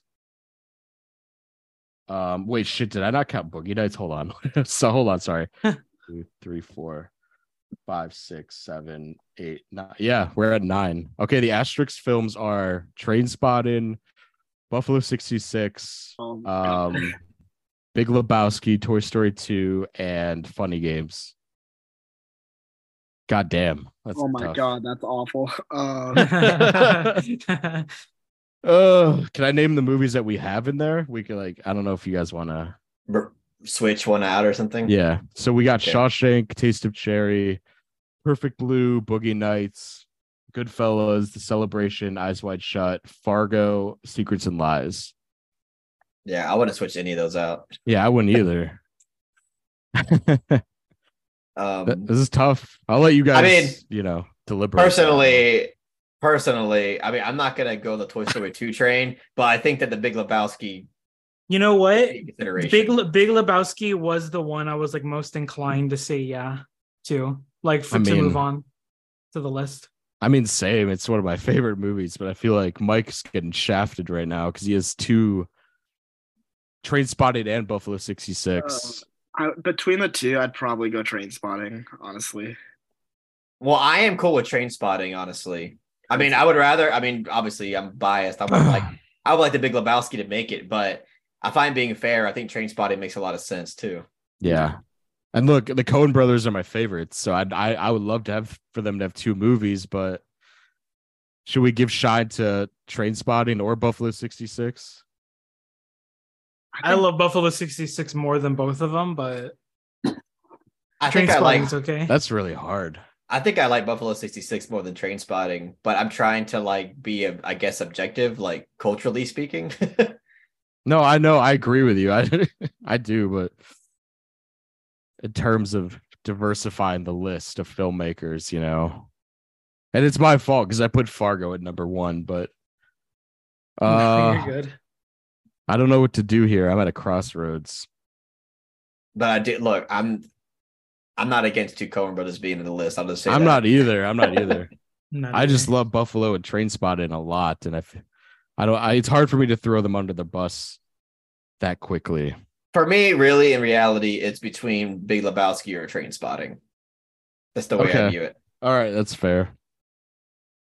Because what are the other ones? I'm sorry. What are the other ones in asterisks? Buffalo 66, Funny Games, Toy Story 2, Lebowski. Well, I know Toy Story 2 ain't gonna make it. But I would put it in personally, but I think I would too, but since Funny Game's getting fucked, then fuck that. what about Uh, hear me out? What about Jurassic Park? oh yeah, we didn't do our honorable mentions yet. Hold on. Huh. I would put Jurassic Park's one of my all-time favorite movies, but Same. I feel like other people are like, I mean, I love Jurassic Park, but I mean, fuck, I'd rather have Big Lebowski in there. Blair's like fuck Schmaltzberg. I have a few honorable mentions. I don't think they'll make it, but I have Chunking Express, Lahain. Oh, Dude, Lahain would be a good one. yeah. What the Lahain would fuck? be incredible. No one brought it up. I really like Lahain, but I'm not like I guess as huge on it as everybody else. What about South Park, Bigger, Longer, and Uncut? Ooh, I do love that movie. I That's a do love great that movie, fucking yeah. movie. Yeah, honorable mentions. I'd probably Yeah, what are your guys's? of all the honorable mentions I have, I'd say Welcome to the Dollhouse.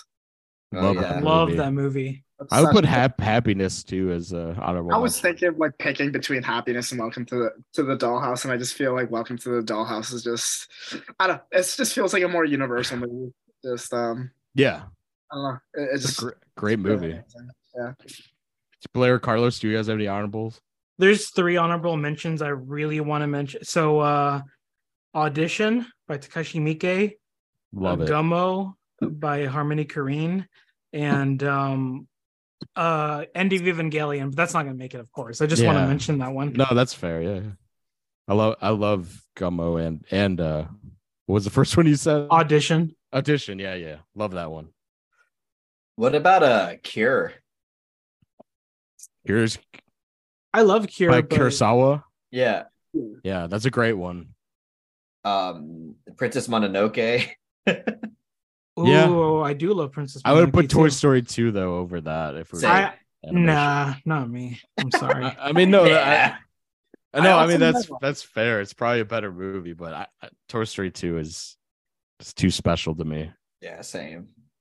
Crumb, the documentary. Oh yeah, Crumb. Whoa. Hold up. Close up. Hold up. What about Pulp Fiction? Oh No. yeah. Jake was We said not we were ready going to for bring this. that up. No, Dude, somebody's gonna be like, "How have they not mentioned Pulp All right, Fiction you within mentioned the it. first 2 hours?" Of the you movie mentioned it. We of can this? move on though. We can move on. Well, what about like Reservoir Dogs even? Like No. I love Reservoir. I love Reservoir Dogs and Jackie Brown a lot actually, but I personally wouldn't put him on the list. Honorable mention, yeah. damn, bro, we're about to have a top 10 90s without Pulp Fiction. Without Terror, That's yeah. crazy. I wanted it. Yeah, I was hoping no one was going to bring up the honorable mention, but You have to bring it up. Yeah, true. I guess so. Then I'll bring up the Matrix. Fuck it. I was going to bring up the Matrix. Oh, dude, I love the Matrix. What the fuck? I love Oh, the yeah. Matrix, but I put I- Jurassic really Park don't like above that. all that. Nah, bro. Jurassic Park's one of my favorite movies ever, but I know Let's just these guys are okay. let's So we just have put we should Gummo in there and call it a day. call it I'm Gummo down for number. that. I'm Let's down. just do Gummo number 1 and say fuck it. I'm down to just say fuck everything and put Gummo. That'd be great. I'm not even joking. I'm serious. Yeah, I'm not joking either. It's up to you guys. The ball's Are in you your for court. real? Seriously? Yeah, I would. I'm dead. I love I'm dead Gummo. ass. Mike? Mike, would you No, do that? I would never put Gummo. Oh, Not a number I love one. It, I love it, but in like the top I, 10. No, not number one. not number one. Just in the list, in top 10. Just the last in slot the we top had. 10? That Yeah, kinda- I wouldn't be opposed to it in like the top 10, but like number 1, I was like, God, No, not number No, that was a one, joke. no. That was a joke. Okay. I just like betrays all of the movies we talked about though. Like fucking Gummo's ahead of all those. I love Gummo though. A movie that we didn't even put in any of our lists is number one. Yeah. No, I'm serious though. Fuck Yeah, it. I'm serious too. We could put that number 10. I'll put that above Big Lebowski. I mean, I don't believe it's a better film than Big Lebowski. So you're gonna but- sacrifice Big Lebowski, Buffalo Train Spotted, and Toy Story 2. Oh my god! Well, you say it like that. Oh, I mean, no, you have to, because like I love Gummo, but is it better than those? No, In it's some not. ways, it is. It's no universe. In some, It's in like not. that's true. It's its own lane. It's a great movie, but like I don't know. I personally wouldn't have it in my like top 10. I mean, I would've- it sounded cool, but now when you list out all the other films, I don't know. I stand by my Exactly, no. convictions. No, I love it. I was gonna say over Lahane that we were gonna bring up. Like, that was the one that automatically gets through as Gummo. Kind of crazy, but I love Gummo. I'm a huge advocate for like Lahane making the list. Honestly, I kind of screwed up my list. It was originally going to be, I don't even know what happened, but no, Lahane definitely deserves a spot if you ask me. Yeah, I second that too. I would but- too. Yeah, I think Carlos is the only one that's a little Yeah, objective. I to would. that. I wouldn't put that movie above Toy Story 2 or The Big Lebowski or even Train Spotting, really, or even Buffalo 66. I like that movie more than Lahane. Lahane, yeah, I guess I haven't seen Lahane in a while, but I remember it was pretty masterful. When I think watched it's a great movie. Trust me, I think it's great. I just don't think it's as good as the others. it. I would say fucking to put Toy Story 2, but I know that's too Yes. What's up with y'all? Why y'all so against Toy Story 2? I mean, well, I don't know. I'm kind of split on it. much. What do we not split on? That has to be the movie that we're not split on. Like is Big Buffalo- Lebowski. Yeah, this Big Lebowski is it. I feel like. Is that what we're doing? I'll do it. I love it to death. I'll do it. Look, I'm cool with Big Lebowski or Train Spotting. Y'all have to pick between those two. Well, I like Train Spotting, but I'm not. Were we all like unanimous on Eyes Wide Shut? Yeah, I Yeah. think so. Right? Okay, I'm just making sure because I remember I started that quickly. Originally, I was like, that's got to be on my list because I love yeah, I Eyes Wide agree. Shut. Okay, so I guess it's Lebowski unless anyone has any objections. I just feel bad for Mike. He got shafted. That's all good. You're I just love team player. the other two movies. I genuinely love, but do I love them more than Lebowski? I don't know. All right, it's time to rank these now. I guess. You want me to read the movies Sure. that we started? Shawshank, Taste of Cherry, Perfect Blue, Boogie Nights, Goodfellas, The Celebration, Big Lebowski, Eyes Wide Shut, Fargo, and Secrets and Lies.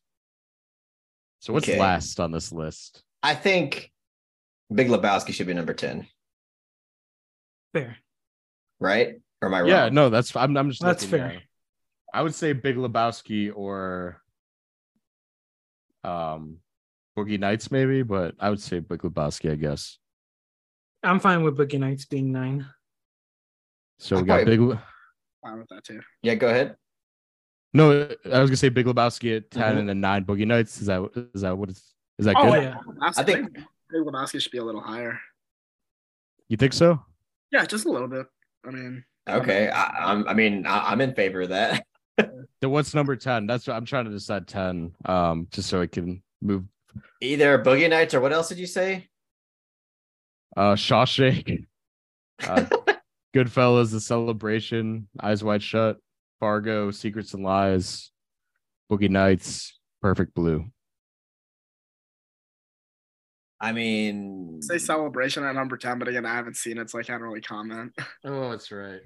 personally, I think Eyes Wide like Shut, maybe. I think the bottom three should be like Perfect Blue, The Big Lebowski, and maybe Boogie Nights. But Okay, I'm fine with that. I would almost say Eyes Wide Shut, even though I love it. I mean, two of those that I just listed were Blair, so I feel kind of bad. Yeah.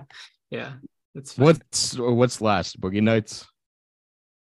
We can do The Big Lebowski last if you'd like, and then we'll do Oh, okay. two of other Blairs in front of mine. Okay, I can live with that. Perfect Blue at 9 or 8. 8. Is it better than Boogie? But it's better than Boogie Nights, right? I personally don't think Perfect Blue. Yeah, I would put Boogie Nights above Perfect Blue. No Fuck. disrespect. It's a great movie, but I don't think it's nearly as good as Boogie Nights. Shit, I'm sorry, Blair. It's okay. These both made the top 10 though. That's great. Yeah. Number 7, Eyes Wide Shut, or am I dissing it too much? I think it's. I don't think it's top 5. I think that's fair. I don't think think Yeah, it's that's top fine. 5. I don't That's think it's fine. top 5 material. That's why it's hard. Yeah, I think that's fair. Okay. Number 6, Shawshank. Yeah. Yeah, Honestly, I think that should be below Eyes Wide Shut. me too. But Nah. Yeah. What do you think, Jake? That's a good point. I didn't even think about that. Mike, do you have any retaliation against that slander? Not slander to me, but against your movie. The Shawshank should be like above Eyes Wide Shut, but outrage. It's like it's whatever. I'm kind of on your side, even though I like Eyes Wide Shut more. I think Shawshank is more of a 90s like Essential trademark. Yeah. That's true, though. Well, if And we're going with Kubrick is- that, if we're going with, I'm sorry, go ahead. I said Kubrick has gotten so many spots in the top 5. Does he need another one? Like he was in every decade he got a spot. So Damn. that's not a diss against Kubrick. I'm just saying. Well, if we want, we can do Eyes Wide. We can put Shawshank above Kubrick. It's just one spot, you know. Yeah. it's fine. I can live with it. But if we're going like with essential 90s trademark, then where the fuck's Pulp Fiction? I'm just kidding. That's true. That's very true. We're gonna get flamed for that. I'm sorry. I don't to be care. I don't care. Pessimistic, but I hope you guys know what's coming. I don't honestly don't care about if we get flamed. Base. They That's can true. fucking deal with that. Whatever. If they think that's not accurate, they're gonna comment. I know it, but That's true. fuck them all. If they think that's not accurate, they can suck on my dick. They get stuck on my dick. All right, top 5. We got Goodfellas, The Celebration, Fargo, Secrets and Lies. Taste of Cherry, sorry, is the other one. I think if you want to get the number 1 out of the way, personally, I think it should be Goodfellas. But I think it's The Celebration. I Is mean, it I'm number cool with that 1? too. As number 1. Yeah. I'm cool with The Celebration or Goodfellas being number 1. I'm fine with Goodfellas being number 2, but So Carlos's top 2 movies. oh shit. When you put it that no, The misfit pond bias here. No, I'm kidding. I can't confidently say The Celebration is better than Goodfellas, but Me neither. And I love The Celebration. I just saw Yeah. it for the first time like a few days ago, but so it's really hard. Putting Taste of Cherry at like number 5, if I'm being honest. really. Taste of Cherry. Yeah, It was in your top 5 though, Mike.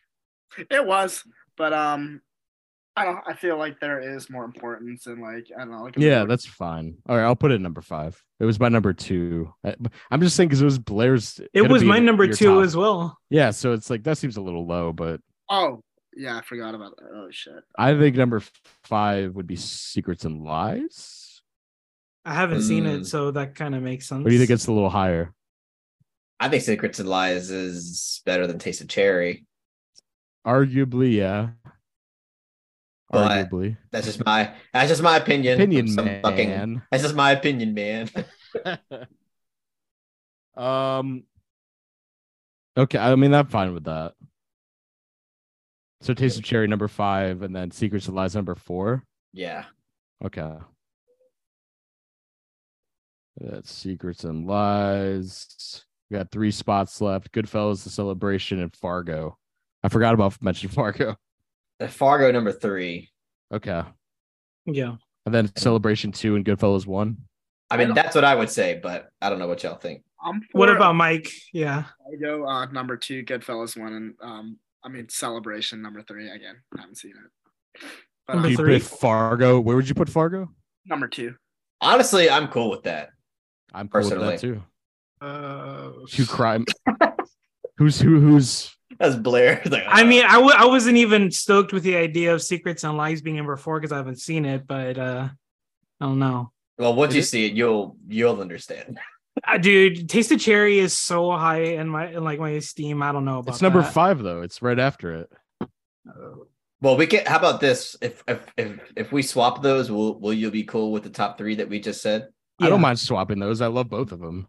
Okay, swap Taste of Cherry and Secrets and Lies then, and then we'll go with God, I should have used a pencil in this episode. So then Fargo's number 2 and Goodfellas 1 then? Is that the thing? yeah, and then the Celebration number 3. Okay. I like that. As long as Taste of Cherry is above Secrets and Lies, Blair is happy. Yeah. That sounds nice to me. That's a lovely Because honestly, like I could be fine with like Taste of Cherry being like number 1, like as my number 1. I don't, Yeah. I was gonna say that, but then I immediately like no, number 5. So I was like, I legit think it could be my number 1 too, but that's okay. I went with can't- Celebration initially because I knew there was a good chance everybody would be on board. I think it made the top 3. I think that's really good. Yeah, I'm So, not complaining. okay. I Let just us can't Sorry. wait for all the comments saying, "Why the fuck no is more it Pulp Paul Fiction? I know it's What a bunch of fucking hacks and Okay, wait, tryhards." do you really think it should be on there? Like outside whatever. of the... Nah, it's a good list. Whatever. This is our personal list. Yeah, all right? We're yeah. not doing like IMDb's objective best here. Okay. Yeah. We took a lot of shots at them today. Okay, I'll read the top 10 then. Number 10 is The Big Lebowski. Number 9 is Perfect Blue. Number 8 is Boogie Nights. Number 7 is Eyes Wide Shut. Number 6, Shawshank Redemption. Number 5, Secrets and Lies. Number 4, Taste of Cherry. Number 3, The Celebration. 2 is Fargo, and 1 is Goodfellas by Martin Scorsese. Yeah, that's based as fuck. Yeah. That's a really Great good list. list. Yeah, it's I have no issues with this, unlike other ones. Like this is Yeah. No woman under the influence. none of that debacle. I honestly thought Pulp Fiction was gonna cause a stir today. If someone brought it up, I'd be so resistant to putting it on, but it's good. I mean, I really love the movie, but I'm not super passionate about it to be arguing for it. So, but I do think it's fantastic. it's a great movie. I don't think it's like top 10 in the 90s though. I'll be honest. I think it's like must-see masterpiece material, but I don't know. Like I said, there's more Blaircore in the 90s that I have to vouch for. So Me too. Same way. I feel the same way. Mike, do you want to take a shot at Pulp Fiction? nah, I'm all good. The internet will hate you too much. Touch it with the 10-foot pole. What? I don't want to touch it with the 10-foot pole. Oh man. Well, that's our 90s episode.